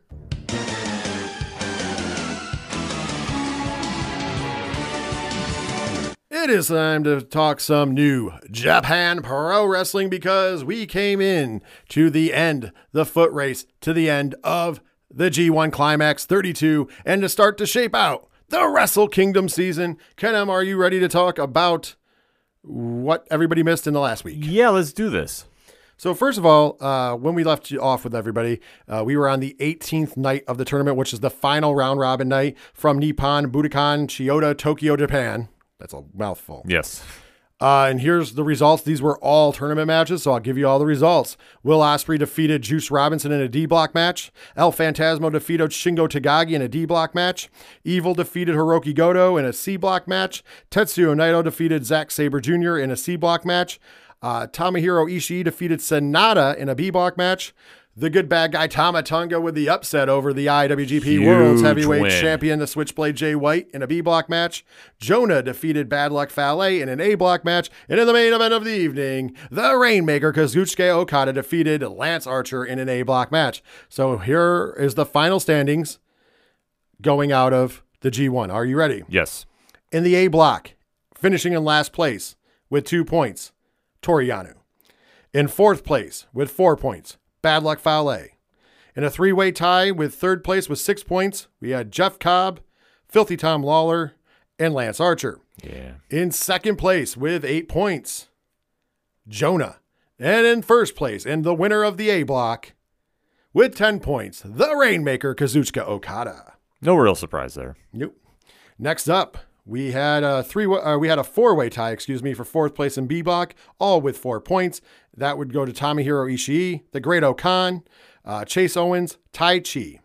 Then we had one person in second place with 6 points, and that would be Sonata. And there was a two-way tie for first place. But because these two men had a match on the final night, and the man who won that match So with 10 points and eliminated from the tournament, tied for first, the IWGP World's Heavyweight Champion, Jay White, because of his victory on the last night of the tournament with 10 points, and the winner of B Block, the good bad guy, Tama Tonga. I was super happy about this one. C Block is up next, and in third place, last place in this case, with 2 points, Aaron Henry. Then we had a 1, 2, 3, 4-way tie. In second place, all with 6 points, Evil, the ace, Hiroshi Tanahashi, Hiroki Goto, and Kenta. And then we had a tie of first place here as well. Both of these men had 8 points. Unfortunately, due to a loss on the last night and a win on the last night, once again, just like B Block, because they fought each other, Tetsuya Naito wins C Block. Zack Sabre Jr. tied for first, but does not get the nod. I was surprised at this one. And last, but certainly not least, we had in third, sole possession of third and last place in D Block was Juice Robinson with 4 points. Then we had a 1, 2, 3, 4, 5-way tie for second place, all with 6 points. El Phantasmo, Yoshihashi, David Finlay, Yujiro Takahashi, and Shingo Takagi. And in first place with 8 points, and the winner of D Block, the Billy Goat, Will Ospreay. So if you are looking at home, D Block, Ospreay is advancing. C Block, Naito advancing. B Block, Tama Tonga advancing. In A Block, the Rainmaker, Kazuchika Okada is advancing. So now it's time to go to night 19. These are the semifinal matches. This was August 17th, Nippon Budokan in Kyoto, Tokyo, Japan. In the first of the two semifinal matches in the G1 Climax, the Rainmaker, Kazuchika Okada, defeated Tama Tonga in 19 minutes and 8 seconds in a great match. Still not over this one. And in the main event of the evening, in the other semifinal match for the G1 Climax, the Billy Goat, Will Ospreay, defeated Tetsuya Naito in 20 minutes and 23 seconds. Another phenomenal match. Great match. Both semifinal matches, very much go out of your way. Make sure you see these. That means one thing's left. Night 20. August 18th from Nippon Budokan in Kyoto, Tokyo, Japan, for the third night in a row, if you're doing the math. The finals. 33 minutes, 53 seconds. The Rainmaker, Kazuchika Okada, defeats the Billy Goat, Will Ospreay, to become the winner of the G1 Climax 32. So Kazuchika Okada will go on to January 4th and Wrestle Kingdom to get a shot at the Switchblade Jay White and the IWGP World's Heavyweight Championship, the belt that he lost to the Switchblade Jay White. He might be able to get back at Wrestle Kingdom. By the way, to note, the Will Ospreay Okada finale was a 5-star match. Yes, it was. In my opinion, this is a match you need to see. It's arguably, possibly it's definitely on the match of the year candidates. It may actually win match of the year. That's how good this match was. You can see all this action if you didn't already know on njpwworld.com. 999 yen is the price. If you are in America, that works out to be about $9 American. Conversion elsewhere in the world, you'll have to check that out. But right. It's not so bad. Ken M., how did you feel about the G1 Climax and your winner, Kazuchika Okada? Predictable. I hate saying it. I thought Tonga was going to get in there and maybe pull off some kind of crazy upset. I wanted to see him do something different. But once you saw Okada was in there, you knew it was going to be him because they want to set up for him and Jay White again. The fact of the matter is this. On the 50th year of New Japan Pro Wrestling, that's what we're celebrating this year. There's no way they weren't going to end and go to Wrestle Kingdom with their number one guy, the John Cena of Japan, if you will, the Rainmaker Okada. We'll see what they do on January 4th. Yeah. I'll be interested to see who gets a shot on January 5th. The 5th is where I'm more interested right now. So we'll see where we go from there. But the road to Wrestle Kingdom, we're going to be on that. Of course, World Tag League will be coming up. Winner of that is going to go on to get a shot at the World Tag Team titles at January 4th. We have all sorts of crazy things between now and then to set up for all the matches coming up. So we are definitely in Wrestle Kingdom season. The run, they have an extended run to the end of their year, and that's a beautiful thing. Yes. So from now until January 4th, when Wrestle Kingdom kicks off on night 1, it is the build to that season, and I am here for it because it's exciting. It's the most exciting thing in wrestling every year. Let's switch gears, Ken M. Let's switch gears and talk about the weekend that was for Game Changer Wrestling. Let's talk about this. Of course, Game Changer Wrestling was on both Friday and Saturday on FITE.tv. You can still get those bundles for $19.99 on FITE TV if you would like to check them out. Game Changer Wrestling made their North Carolina debut for GCW Sanctified from Concord, North Carolina in the Cabreras Arena and Event Center. That was Friday night at 7:30 p.m. Eastern Standard Time. The opening contest for that was Andrew Everett defeating Kevin Blackwood. Second match was the former GCW World Tag Team Champions Los Macizos, Ciclope and Miedo Extremo, defeating Charlie Evans and Everett Connors. The next match up, we got a match that I know that we were excited that we got to see because both these guys made it. As All Heart, a.k.a. the best in the world, Blake Christian defeated Joe Lando. By the way, Joe Lando from Orlando, Florida, but makes his name in the British wrestling scene. Your thoughts? Reasons. I was going to say wrestling, but it's reasons. Yeah. Next up, we had a six-man tag match where Axe to Dre, Kerry Morton, and Ricky Morton defeated the team of Billy Starks, Chris Hamrick, and Jordan Oliver. Great match. Lots of fun. Yes. Lots of fun. Hamrick is hilarious. Next up, there was a tag team match. The Second Gear Crew, Mance Warner and Matthew Justice, defeated the Revolt, Caleb Conley and Zane Riley. This was a fun match, too. But super fun. But it's SGC. I mean, what do you expect? There was a beer spirit test. That's all you need to know. Next up, Bojack defeated B-Boy, Diego Hill, Jimmy Lloyd, Lucky Ali, and White Mike in a six-way scramble match. Real crazy match. Yeah, Bojack's a very big, impressive, athletic guy. Yeah. Holy shit. First time I saw him, I was like, wow. Next up, Effie defeated George South, the legendary George South. Classic match here. Next up, we had a tag team match. The team of Ali Catch and Dark Sheik defeated the Ugly Ducklings, Lance Lude, and Rob Killjoy, of course, making their return. Yeah, very good match. And in the main event of the evening for the GCW Extreme title in a fucking death match, the king of Wreck Shit Mountain, Cole Radrick, defended his title against Colby Carino at the end of the day.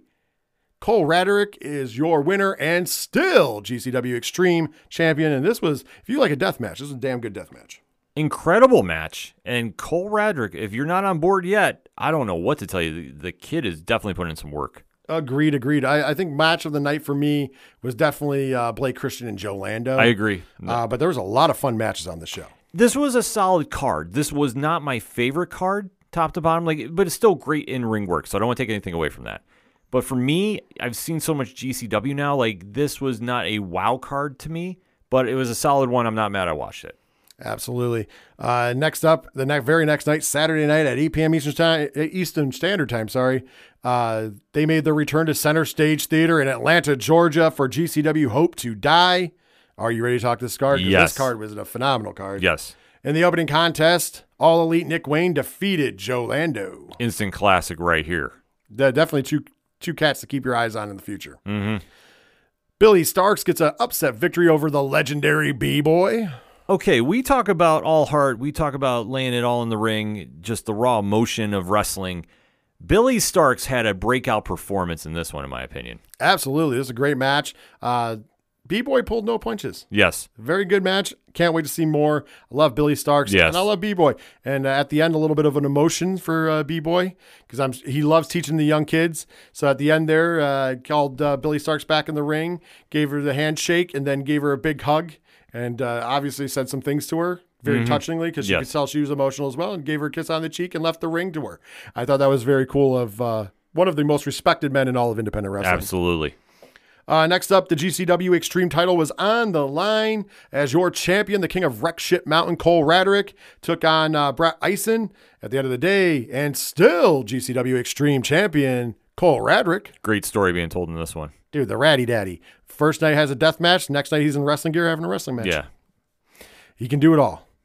Next up, we had another great match I'm glad we got to see. All Heart, a.k.a. the best in the world, Blake Christian, defeated Masha Slamovich. By the way, who has had a better year in GCW than Masha Slamovich? The only person close would be Blake. Right, but I don't know. Masha's had some big matches. She might not come out on top all the time, but damn, no. If big you matches. want to talk about Wrestler of the Year candidate, Masha's in that conversation, and this was a phenomenal match. I need to see this ran back. Absolutely. Next up, we had a tag team match. The Second Gear Crew, Mance Warner and Matthew Justice, defeated Charlie Evans and Everett Connors. This match got violent. This match got crazy. I don't know. We got to see a fan get thrown from a balcony through a table. It's one thing when you onto people. Sorry, it wasn't a table. When you tune in to watch GCW, I mean, there's certain things that you expect. SGC matches are going to get wild. They're going to get crazy. You're going to see some stuff that you will not see in any other wrestling match, bar none. They definitely did that. And this was a damn entertaining match, obviously hard-hitting, and it's just SGC doing SGC things. SGC, baby. Then we had a break. Coming back from the break, we had the vintage GCW six-way scramble. And this, it was also local talent, like the last one. Rico Gonzalez defeated Bobby Flacco, Brogan Finley, Hunter Drake, Sean Campbell, and Terry Yaki. I thought it was funny because it's teriyaki, but it's actually Terry space Yaki. So Terry Yaki. All these gentlemen from down south. You know what? At first, I was like, I don't know about this match, but this match was a lot of fun, and they did a lot of insane shit. I've heard some calls that people are saying they should run this back at Joey Janela's spring break. I fully agree with this. For being all local talent, they definitely stole the show with this one. Well, next up, we had a little bit of change, card subject to change, because we had originally Jordan Oliver was going to have a different opponent. Yes. Unfortunately, said opponent could not make the date, so we had to get a replacement. So in case you're living under a rock, you might not know this guy, but his name's Anthony Henry. So I think that we gave it back with value. Yes. Because at the end of the day, the East Coast Ace, Big Breakfast, the Cutter, Jordan Oliver gets back on that singles winning ways as he defeats Anthony Henry. Great match. It's one of my favorites of the night. We'll talk about that later. Next up, in a fucking death match.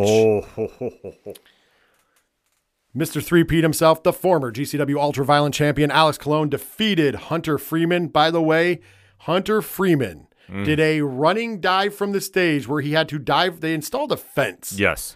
Between the stage and not for GCW, the venue did. Yes. He did this running dive, and this fence was probably, 3-4 feet. Give, take. So he dove over that. The stage is already like a 10, 15-foot platform onto Alex Colon. Absolutely impressed with his performance and going up against Mr. Three-Peat. I mean, that's no easy task anyway. But it was nice to see Hunter Freeman. We get to see him a lot out in LA fights. So it was nice to get to see him on the big show. And, of course, in a great match with Alex Colon. So yes. I think his stock just rose tenfold. Huge. And in the main event of the evening, we had a six-person, I should say, tag team match. They were at 6-man on here. But cage match. It's 6-person tag team Correct. match. As Thrussie, the team of Allie Catch, Effie, and the Dark Sheik, defeated Los Macizos with Jimmy Lloyd, who is also a Los Macizos. By the way, MLJ announcing Jimmy Lloyd with a Spanish flair was something to behold. Yes, absolutely incredible work. And this match lived up to the main event status, too. This match wasn't technically a death match, but they went all over the building. I do believe Cyclope and Dark Sheik may or may not no longer be with us. One of the wildest spots you'll ever see. And I don't know. They did not come back to the ring. Yeah. So I hope everything is well. I saw Dark Sheik tweeting, so I'm sure, at least we know that she's good. Yes. Enough for that, but it was a scary time. After the match, though, got some post-match, got some build, if you will, if you're building a story, as Bussy got the microphone and said, hey, we just won this match against the people who lost our belts. We lost the belts to these guys, but then they lost our belts to the Briscoes. So now we just beat them in a violent match, proving that Bussy should not be overlooked. And we're going into War Games. War Games. To make sure we get those tag team titles back where they belong. Of course, Miedo Extremo gives a handshake to Effie, but then pulls him in for the stare down. Then the SGC hits the ring. Then shit hits the fan when Alex Colon hits the ring. We had a little smash fest. In fact, how did Alex Colon define his team? Best of enemies, best of friends? Yes. Or something like that. It had a real cool name to it. I just want to definitely plug that. But it's a perfect way to lead up to War Games. Because obviously, being the first tag team War Games that we're going to see in GCW, this is a subtle way to build the storyline because they have such a deep tag team division. And you know they're going to definitely step up for this one. Just enough that it didn't feel too overwhelming. And obviously, War Games sells itself no matter where it is. Cage Match votes had this at 8 out of 10. Yeah, I think it was much. I can agree with that's in the range. Yeah, I would say I always hate putting number grades on stuff. So don't I, but I'm just going by. But but I have to say that's a very fair assessment. I thought this was a lot better than Friday night. Friday night Cage Match had the average rating at a 6.33. Yeah, that makes sense too. Like, I don't struggle with that. I just think that the Atlanta show is a little bit better overall. And they definitely, I think the Scramble match might have did it for me, to be honest with you. I think it was a tale of two shows. I think that the North Carolina show was a lot of fun. Yeah. It wasn't better. I think the Atlanta show was the better show. Mm-hmm. The North Carolina one was a lot of fun, though. Oh, it was fun, though. Yeah, so like both I of said. them were great. I'm not no regrets on my purchases. Exactly. On top of that, I got to say, match of the night is a toss-up in this. There's a three-way tie for my match of the night because I put them all on pretty much the same level. Nick Wayne versus Joe Lando, Blake Christian versus Masha Slamovich, and Jordan Oliver versus Anthony Henry are my three picks of my match for the nights. I can't decipher which one I like better. If gun to my head, honestly, I would probably go with Oliver and Henry. I'll say it's the last one I watched. So I'll say it's Oliver and Henry for that reason alone and only alone, because all three of those matches were main event caliber. Yeah, they were peppered through the show. One was the opening contest, one was about Middle. halfway through, and one was the second match after intermission. Yeah. So it's like they did a great job, but in between there, we had some great stuff. I mean, Cole Radrick defending the Extreme title was a great match. Mm-hmm. The main event six-way tag was awesome. The Alex Colon and Hunter Freeman didn't know we needed that match, but fuck yeah, glad we were here for it. I'm in.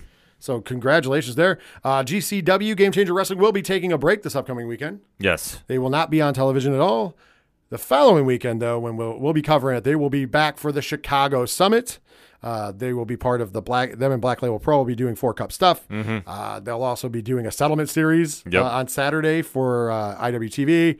They'll also be doing the Art of War Games 2 on Saturday night as well. Effie's Big Gay Brunch will go down and so much more. We will be covering all of that on next week's program. But this upcoming week, no Game Changer Wrestling. Make sure you're checking out independentwrestling.tv, though, because I know they'll have some bangers of shows up. And if you didn't watch the ones this week, you can always watch them this upcoming week as well. Yes. They're on demand. Might have to do maybe on Friday nights or something. Just do a quick tweet out to the top 5 promotions to watch for the weekend. Yeah. There's a lot of stuff going on. A lot of stuff. With that being said, though, that's going to do it for the mid-card of the show. We're going to take our final break.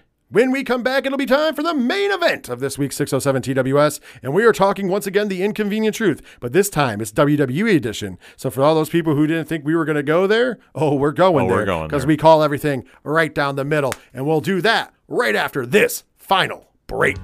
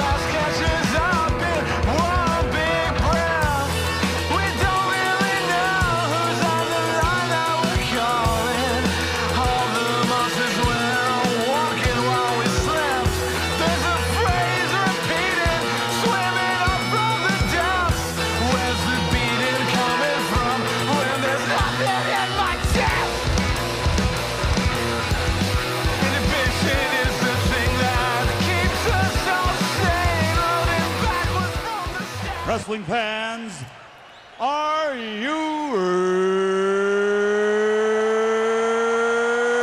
ready?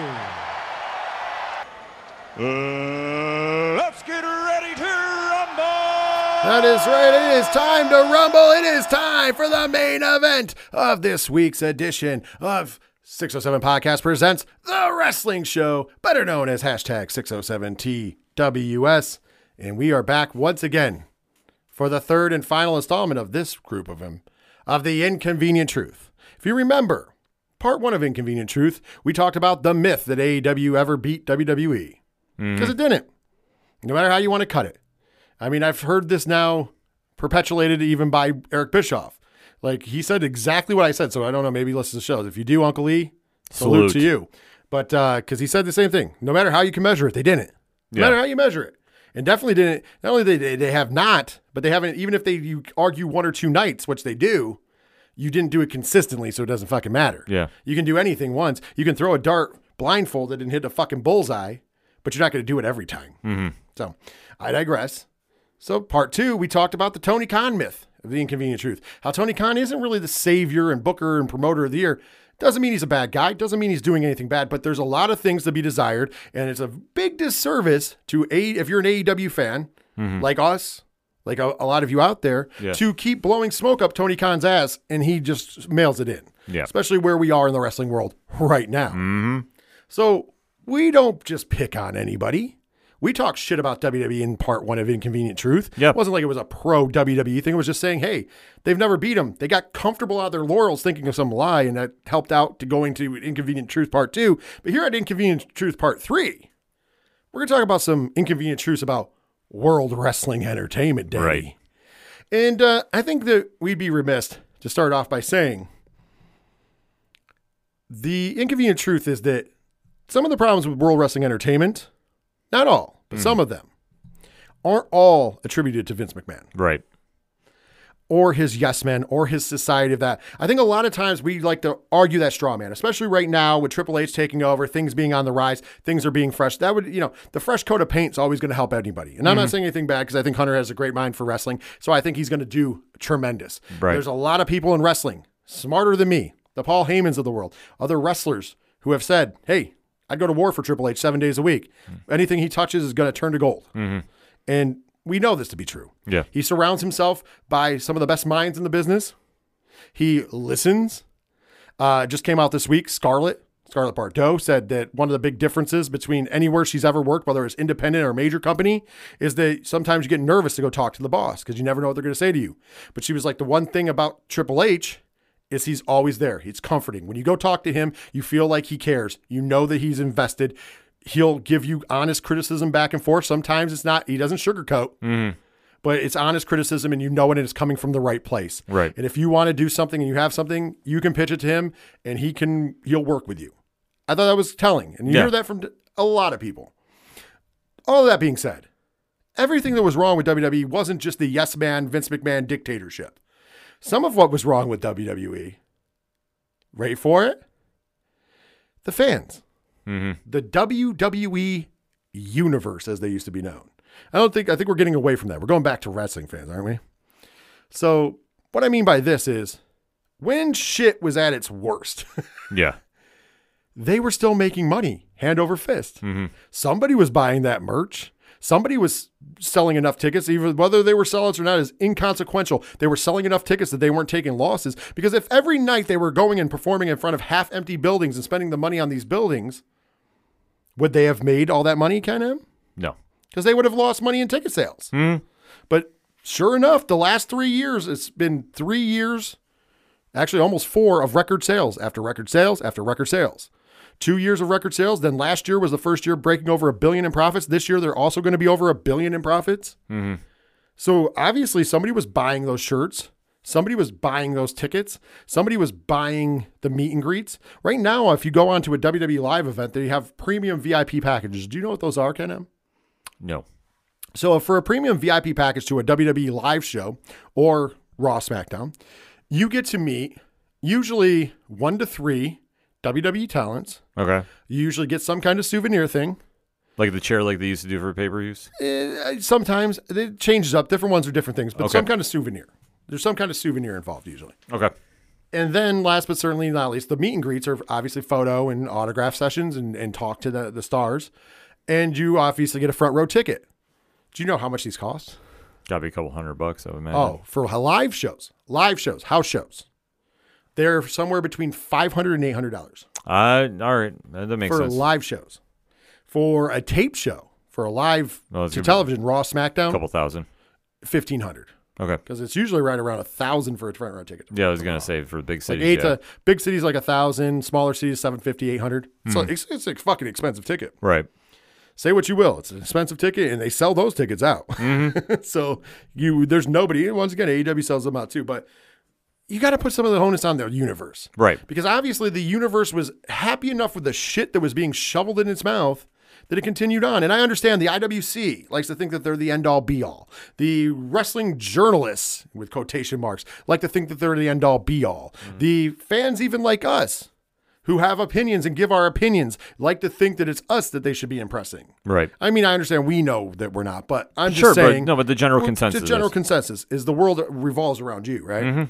So, with that being said, we always thought they were doing it. No, I've always said it. The inconvenient truth is what I've been saying for years. They were celebrating to an audience that was paying more money than anybody else. You're right. But yet we shit all over it. And that's fine. That's absolutely fine. That's why I didn't watch Raw for 2.5 years. Do you know what I mean? I saw maybe like 3 SmackDowns in the same fucking period of time because it wasn't for me. But the universe, Marks, you are as much to blame. I'm not saying that in a bad way. Like, this is not like crucify somebody, but it's true. You can't say that it was all Vince McMahon. If you were happy to eat the shit he was shoveling in, you know, to go back and remember when DX parodied the Nation of Domination. Remember X-Pac was doing Mark Henry, and he was like, his famous line was, "I don't know what you're cooking, Rock. It smells like shit, but I'm gonna eat it anyway." Yeah. That's what the universe was doing. Yeah, because that's all they do. They would just stay and watch it because it's WWE. It's the brand that's been built in their heads. So you must watch Monday, you must watch Friday. Exactly. And also the haters out there, your guys aren't completely clear of this either. You haters are tuning in for 5 hours of WWE televised, not counting NXT. Right. We're just talking Raw and SmackDown. For the main 5 shows, hours of WWE television. Yeah. And that's adding to their ratings and their buying power with advertisers. That's why they're getting these multi-billion-dollar deals for television and streaming. So, once again, the fans have to own some onus. Yeah. Am I wrong? No, you're absolutely right. I mean, but it falls back again. They've been conditioned to just tune in blindly. And that's the thing about it, because you go in with the expectation that things are going to get better. And obviously under the former regime, they weren't. They're just recycled and just going back and forth like on a Ferris wheel. That's the problem that they've had for so long. But now with Triple H coming in, it's the breath of fresh air. But how is that going to react to the audience that's already been conditioned to watch the program as it is? Agreed. We'll talk about that in a minute because that's going to be one of the last ones I talk about. There's an inconvenient truth that involves something similar to that, Ken. But let's move on to another inconvenient truth. This is one that I love. And like I said, some of it's shit's on WWE because this next one's going to be a shit on WWE. And it's also going to be a shit on the internet. Because there's this inconvenient truth that WWE cannot build superstars. Right. And we've talked about this on the show before, but we'll say it again. That's a fucking myth. Because at the end of the day, Roman Reigns, Yep. Seth Rollins, Yep. Randy Orton, Kevin Owens, Sami Zayn. This goes on and on. I could keep going. Drew McIntyre. Everybody you see on Monday, with the exception of now the injured Cody Rhodes. I would even argue AJ Styles to an extent. And the reason why I say that is here's the point. If you're out here defending AEW saying that they have homegrown talent, but you know, WWE's homegrown talent worked for Ring of Honor or PWG or Impact or blah, blah, blah, blah, blah. But you're out here claiming that your homegrown talent in AEW is Kenny Omega and the Young Bucks and Colt Cabana or CM Punk, Chris Jericho. Well, they wouldn't argue those guys. But, you know, they all wrestled for those places too. Exactly. Jungle Boy was wrestling for PWG. Right? Orange Cassidy wrestled everywhere in the Indies. Right. The Bucks and Kenny Omega wrestled all over the Indies, PWG and stuff, but they also were more in Ring of Honor. More famous from New Japan, though. Right? So you tell me if your homegrown talent, Darby Allin was wrestling for MLW. MJF was wrestling for MLW prior, not to mention other indies prior. They were signed to MLW. There was a big stink about all of that when that went down, remember? Right. So you can't say that if you can say those are homegrown talents, then you have to you can't ignore the fact that all the people who came through WWE were homegrown stars. Yes. Prove it wrong. How's it wrong? You can't. I mean, that's Kevin Owens worked for Ring of Honor. Okay, cool. Kevin Steen worked for Ring of Honor. He became Kevin Owens. And yes, it's the same character for the most part. Yeah, just different name. But guess what? It's on a different stage. That is them, but that's them strapping the rocket to him, making him champion. He was a WWE champion. No, the only one that you could make an argument somewhat for AEW homegrown talent is Wardlow. A little bit. A little bit. I don't think he's worked anywhere of high. Of anywhere like real noteworthy. So yeah. So I would say him and then maybe Anthony Ogogo. Yeah, but they saw what happened there. Yeah. So yeah, I agree. There's some, I'm not saying there's not, but Right. we're talking about the top tier. No, but the majority of that roster's main event scene came from WWE. But here's the thing. I also want to point this out. When it's a major company, that's why I didn't count Cody. Even though Cody was originally in WWE, he became a star in Ring of Honor and New Japan, and then created AEW and became a main event. When he left, he became, Right. But AEW is where he first got to flourish on the main stage in the United States. That's why I cannot count him as a WWE talent. Impact is not on the same level as WWE. Let's be honest. Right. Ring of Honor is not on the same the same as you could say the same for AEW. They do better numbers than Impact and Ring of Honor did. Now that it's in house, it's different, but still before. So you can make those arguments that if it's somebody that's not greater than you, technically speaking, you are giving that person the stage. Right.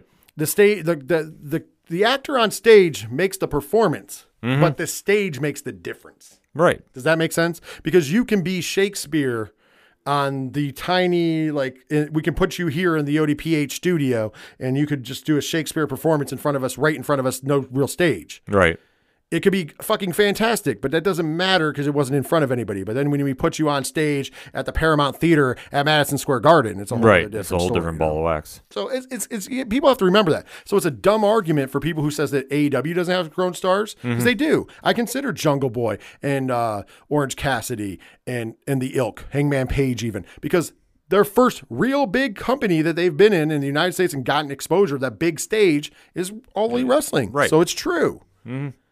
On the same level, you have to say the same for WWE and its talent. Because without giving it, and then going further, there's guys like Roman Reigns who didn't spend hardly any time at all in the Indies. Right. So you have to count him automatically as the guy who was homegrown to guilt. Bray Wyatt, another guy, didn't spend a lot of time on the Indies. Right.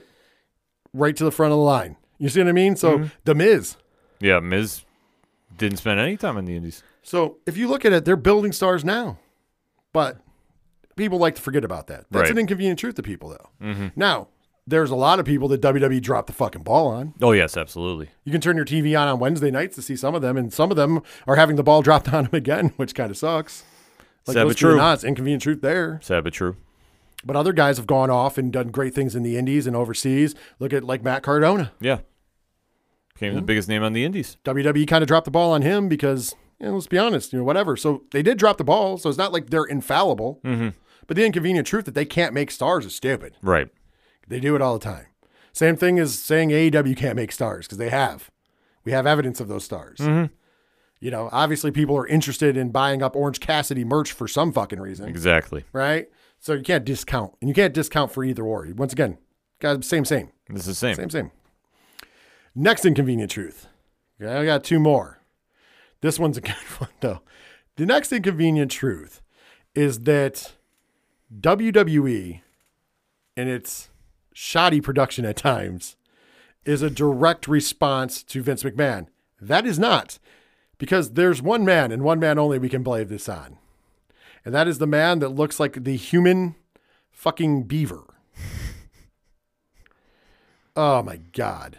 I don't know how the man got a job, but he got a job. And he is single-handedly and still employed by WWE under Triple H. Yeah. So I understand when you complain about the shots. But once again, if the shots are what you're complaining about, you're not watching the product. You're not watching the wrestling. Right. I don't give a fuck what it looks like if the wrestling is good. Trust me, I've watched plenty of shit indie companies Shaky cam. to understand that that's the case. But Kevin Dunn. Yeah.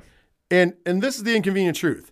That blame belongs all to fucking Kevin Dunn. Right. But for years, he's been the yes man of Vince McMahon and has allowed Vince McMahon to do things. God knows what he's been fucking party to and the reason he's kept his job. Don't know how long he'll be there. Hopefully Triple H will get rid of him. Because I think you need to go in a new direction. Right. However, let's give him his due. He has done some great things in the wrestling business. Oh, sure. Under his watchful eye, they have moved from being a multi-million-dollar company to a multi-billion-dollar company.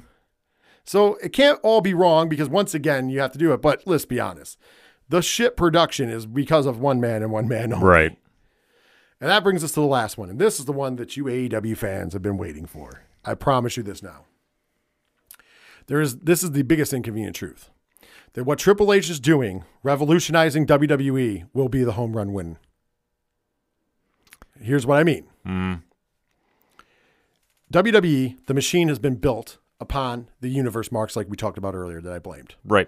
WWE, even through its dark times and its worst times when we were all shitting on it, was making money hand over fist because there was this legion of fans that would buy and shovel whatever shit down their throat that they could. Mm-hmm. What happens now? These are the fans that wouldn't watch NXT because it didn't look like WWE. Now, Triple H is bringing that to the main roster. Triple H has got to do this neat little balancing act right now. Right. We're in a time where for us on the internet and in this room and everywhere else, it's an exciting time. We're back into watching WWE, but here's the backlash. If Triple H goes too far off the reservation and appeases us on the internet too much, he's going to lose the base. That could be the most devastating thing for World Wrestling Entertainment. Right. If World Wrestling Entertainment fans, the universe, if you will, the drones, whatever the fuck you want to call them, if they turn away, WWE will fail. Because the machine only runs on those cogs, believe it or not. No, you're absolutely right. So we're in this interesting spot because what I see now is, yes, it's exciting for the IWC and for me and you and for other people to see what they're doing. But there's a lot of stuff that as I'm watching, I'm like, okay, it's getting a little too far out there. And I know, and I'm for myself as a fan, I'm happy for it. But I keep going, if there's any way that WWE can fail, it's if they alienate the one party that will eat any shit you give it. If it doesn't look like what they want, they'll shit on it. That's why NXT never succeeded, because the universe marks would not watch it because it was too much wrestling and not enough bullshit. Well, that's the one thing that I think Triple H is fully aware of. And I think that he saw that when he took the L with moving NXT to Wednesday nights. He knows that now that he has the product, the brand is already established. And I think he's a smart enough businessman. He's not going to tamper with that under any circumstance. He's going to run with it as much as he can. He's going to put his influence on it. But I think the ratings have shown thus far that people are still tuning in. So as long as the ratings stay up there, that's the best sign indicator. It's not a live and die number, but it's the best way to get the temp in the room. As long as those numbers are staying consistent, they'll be okay. But once they start dipping for reasons, then we'll really know that the WWE universe wants something else. Exactly. Well, here's the thing. You can still, as long as the show still comes with the entertainment package. I'm not saying sports entertainment because all wrestling sports. Sure. But as long as it still has enough talking and enough storyline, because that's what these fans watch for. Yeah. Even if it's a shit storyline, they watch for storylines. You think that's their biggest gripe about AEW is there's no storylines. Or the storylines are convoluted or they're bullshit, blah, blah, blah, blah, blah. Mm-hmm. So, and that was their problem with NXT because they were too simplistic. It wasn't enough soap opera for them. They've all attached to the soap opera opposite. A lot of these hangovers, like you say, are from the Attitude Era. Yeah. That's a really weird part about like the universe. They're from the Attitude Era and they're kids and they grew their kids on the Attitude Era. The Attitude Era had terrible wrestling. Terrible. Occasional good match, but terrible wrestling for the most part. Oh, absolutely. It was all based on storylines that were kind of, in hindsight, bad. Oh, they're absolutely awful, but that was the one thing that a lot of the universe now grew up on. So that's all they know. Like for where you and I know about the Hogans and the Savages and the 80s era. That's where this universe is tuning into now, and they're the ones spending the money going to shows. So they want that kind of vibe to it. But as we've seen, though, Triple H has come in 3 weeks now. We haven't seen that much of a real difference per se. I mean, we haven't seen more wrestling, but we haven't seen like a big internal backlash, or external, I should say. Well, that's because you're still keeping. He's still having the balance. So as long as he keeps the balance, I think we'll all be fine. Right. But there is a chance. Oh, there's a chance it'll slip. There's an inconvenient truth that is WWE's infallible. No, they are fallible. You just have to lose the universe. I think the worst thing that could happen is if AEW goes off TV, because I think where Triple H is now being so motivated to make the product better, if he doesn't have real competition, that is where I think he can get sloppy with it. Oh, that's good. That's true of anything. Right. That'd be true if WWE went away for AEW. The end of the day, though, that's the biggest worry right now for WWE. For me and you, the biggest worry is giving us a show that we can watch and is palatable. Yeah. For them, which again, we're fans, and everybody listening to this is fans. That's what we worry about. But what he has to worry about is serving the masters you have to serve. Right. And one of them is the majority of your built-in fan base. Now, once again, eventually down the road, I was teasing this earlier, we are going to go to an inconvenient truth in the future in an op-ed about how people don't think there's such thing as casual fans. Well, the numbers on Raw have been going up. The casual fan is real. Right. And that is the fan that somehow AEW needs to be able to mark into. And those casual fans don't necessarily care about great storytelling, but they care about some storytelling. Like a casual fan is somebody, and I was told this a long time ago by a great man named Steve King. When he first told me about doing stuff in the wrestling business, he said, and I quote, anytime it's a good show, you should know, because if you turn on a wrestling match, you should know the basic premise of the story within 30 seconds. Mm-hmm.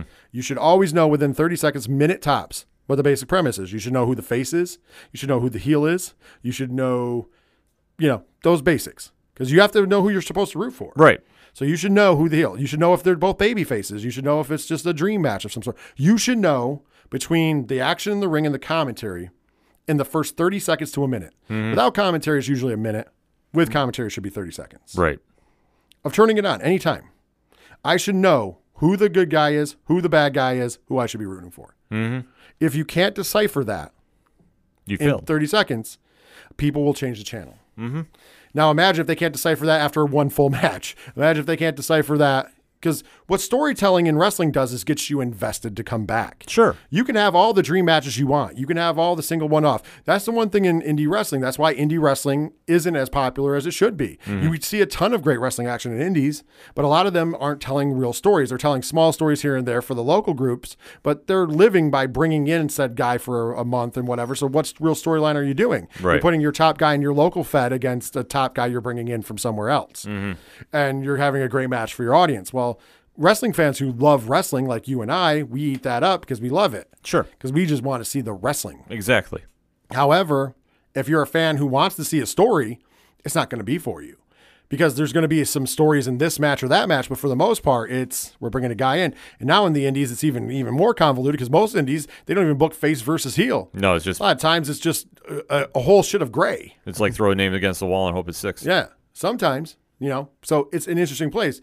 On televised wrestling, I really believe you need a story there. Mm-hmm. Doesn't mean you can't do face versus face or heel sure, versus but heel or whatever. it's got to make sense. But there has to be a story. There has to be an overarching story and where you're going to, and you have television time to do so. Mm-hmm. So you should be doing that because you know what it does? It gets somebody invested. If I tune in and I'm like, oh man, this guy versus this guy and this guy versus this guy, man, those are fucking great stories. I'm going to tune in next week to see where the next part of the story is. Mm-hmm. And I'm going to tune in the next week to see where the next part of the story is. It's just like reading a comic book. Yeah. If you pick up a comic book that's good and you read a comic book and you're issue 1, oh man, I can't wait till next month in issue 2.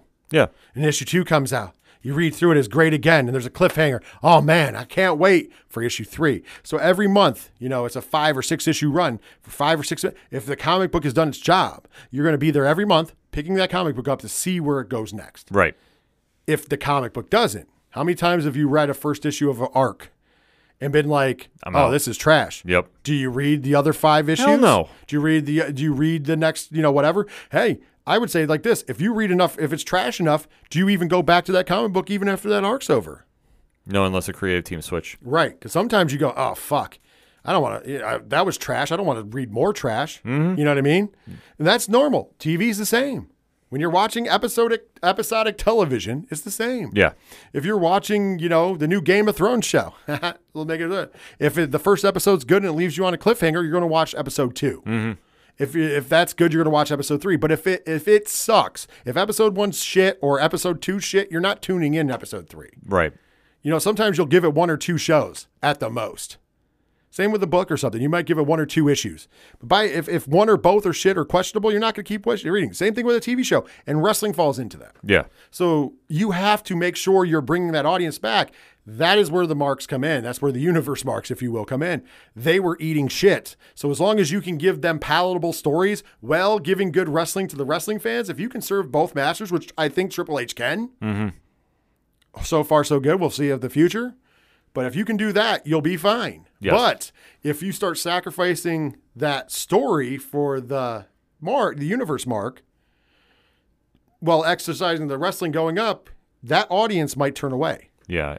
And is the wrestling fan going to cover that audience? I don't think they are. No, they're not. I mean, there's no way you can cover that pop culture audience. I mean, that's why I always refer to them as.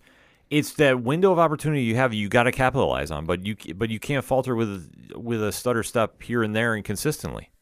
Yeah, it's a weird balancing beam, and that could be that could be a real detriment to WWE going forward. We'll see. So far, so good. But once again, well, we're still in the honeymoon phase. I mean, that's right. The one thing it's going to come down to. But that's why I said, like, we have to start taking a look at it within like the 3-month quarter reports. Like maybe one thing we'll do is just look at it from the quarter point of when it started. 3 months from now, what did they do well? What did they not do well? And just that's what you have to measure at. But like I say, the overall way to get the temp in the room, and I hate saying it because we always say ratings don't matter, and they really don't. But that is the only way you can get a good temp. It's a temp. You can shouldn't get use a it temp. as a fan. You shouldn't use that as your end all be all because that doesn't prove shit as a fan. Right. What you like proves what art. Like we say every week, art is subjective. Uh-huh. So therefore, if you like the art, you're gonna like it no matter what the rating is. Yeah. The rating can be shit. Doesn't matter to you. But it is a good way to gauge what other people are thinking of it. Yes. Yeah, so I mean that's something that we have to watch. So as long as Raw is staying high around that 2.0 range, and we'll see when football comes into. I mean that's going to play a factor as well. Well, the real telling thing in wrestling is an interesting beast, especially WWE. We can get back in around Survivor Series time and go, okay, here's where we are from SummerSlam to Survivor Series, and then from Survivor Series to Royal Rumble, and then from Royal Rumble to Mania. Mm-hmm. Those builds are what's going to actually show you what the company's doing because those are the big shows they're building towards. And then from Royal Rumble to Money in the Bank to SummerSlam, some of them are shorter, some of them are longer, but those are the shows that they're building towards. Yes. So as they're going into the build for the next big show, and that's one thing that AEW could borrow from. They really need to start building towards the next big show. Yes. They have 4 major pay-per-views a year. Everything should be building towards that next pay-per-view. And I don't know all the time if it is. Because once again, we are getting 2 pay-per-views in a row. And I know WWE's done it in the past, but once again, we bitched about when WWE did it. Sure. So we're going to bitch about when AEW does it. You're giving us the same match, 2 pay-per-views in a row. WWE did it was bad. I don't like that. Even if the match is good between Rosa doesn't matter. It's still the same principle. and Tony Storm, it's still two matches in a row. I don't want to see that 2 pay-per-views in a row, especially when you only have 4 pay-per-views a year. So half of your pay-per-views this year, well, technically it was a bonus show because it was. If you want to cover Forbidden Door. So 15% of your 20% of your pay-per-views this year have featured Thunder Rosa versus Tony Storm. Yeah. Because 2 out of 5, if you count it that way. So Yeah. 20%, right? Mm-hmm. So yeah, that's not a good take. No, it's not, and that's something that for a fan base that it's very fickle in this market, and especially has a very forgettable memory. You really have to wow them now, and if you're relying that they won't remember that, they do, because if something looks very familiar, they'll tune in and tune right out. And for those of you that are not thinking I'm going to criticize it, yes, it's the same way I felt about Brock versus Roman. Oh, 50 absolutely, times. absolutely. So no matter how you cut it, WWE's been guilty of it for many times. Yeah. So we'll see where they go forward. And I'm not saying you can't have the same match because eventually people are going to face each other again. Oh, sure, But like 2 back-to-back is fucking. The timeline of it is very, very skeptical. I mean, that's why we say for them doing it, and repeatedly too now, because they did it with Thunder Rosa earlier this year. They're doing it now again with her. I feel that's a very big disservice. And for WWE, I mean, yeah, they've done this with Brock and Roman countless of times. And that's something that we always criticize them for, as they should be. You want to make sure that you're offering a product that's very fresh to your consumer, because otherwise they're going to tune out. So that's all. It goes back to the importance of Moxley and Punk this week. If that falls flat, why are you going to spend $50 to watch it get ran back? That's the ultimate gamble that he's going to have to run with this. Absolutely. Well, that's going to do it for the Inconvenient Truth Part 3. Next week's main event, of course, will be both Clash at the Castle and AEW's All Out Preview. We're going to do them both in the main event because why give one over the other? Mm-hmm. Of course, in the mid card next week, we're going to be previewing everything going on at the Chicago Summit there for Game Changer Wrestling, Black Label Pro, Effie's Big Gay Brunch, and more. And of course, in that opening segment, we'll always be doing the recap and news. But before we take off for the day, Ken M., tell the fine folks once again how to find you in the ODPH podcast. Very simple. Swing on over to odphpodcast.com. Join the conversation on social media accounts. They're all right there on the front page. Check out Parlay Point's new blogs. Count Anywhere is up right now, so definitely talking a little more about AEW, talking Impact Wrestling, and talking Circle 6 this week. They're making some big moves, so we definitely want to show some attention to them. The TeePublic store, the classified section where you can find friends of the show, such as 3FN Podcast. The directory where we have every single podcast provider that you can find the ODPH on right there. So it's so easy to drop a follow there. And of course, patreon.com/ODPH podcast. For anything and everything that is the ODPH, you can find it at odphpodcast.com. Give it simple, 3FNpodcast.com. All information about 3FNers podcast, or 3FN podcast. Yeah, I did it again. But with that being said, social medias are right there. patreon.com/3FN podcast right there. Twitch channel link is there. Friends of the show link is there. Everything is there. So 3FNpodcast.com for all your 3FN podcast needs. Well, we've come to the end of the show once again. On our way out, we'll turn out the lights for all of you by playing our good friend's second suitor, The song is called One Winged Angel. We end the show with it each and every week as fitting. Show note, next week, we will not be coming to you on the Monday morning like you're used to. We're not going to be our Monday morning quarterback selves because we won't be recording until Tuesday because of work and shit. So the show will be coming to you Wednesday morning. That's the tentative because I'm assuming we'll be doing it at Tuesday night. So either I'll get it out Tuesday night if I can get it edited quick enough. If not, it'll be Wednesday morning. So that's a little show note for next week. But until then, for myself, for Ken M, take care of yourselves, take care of each other, and most importantly, later wrestling fans.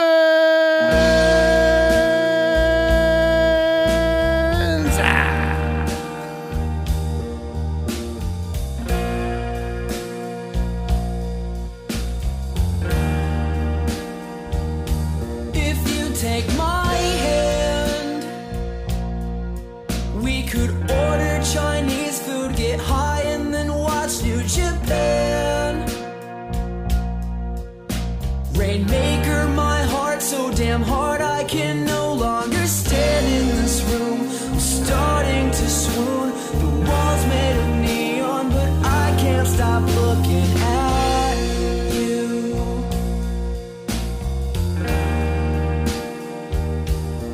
Looking at you.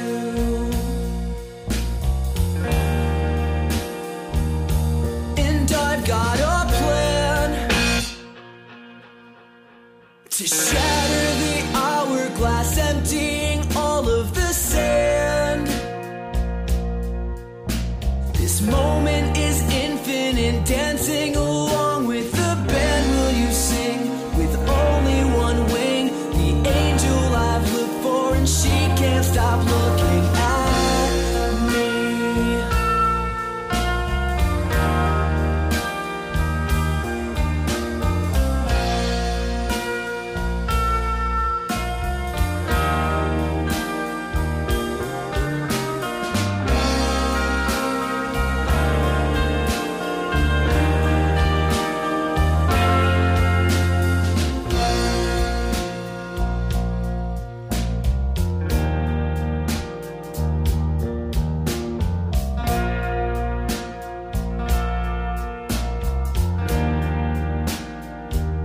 So reach for my hand. The hot tag in your corner, our faction will never disband. The ace of my eye, look alive, so surprised that she's walking towards me. A smile I see, connect from the top ropes. 1, 2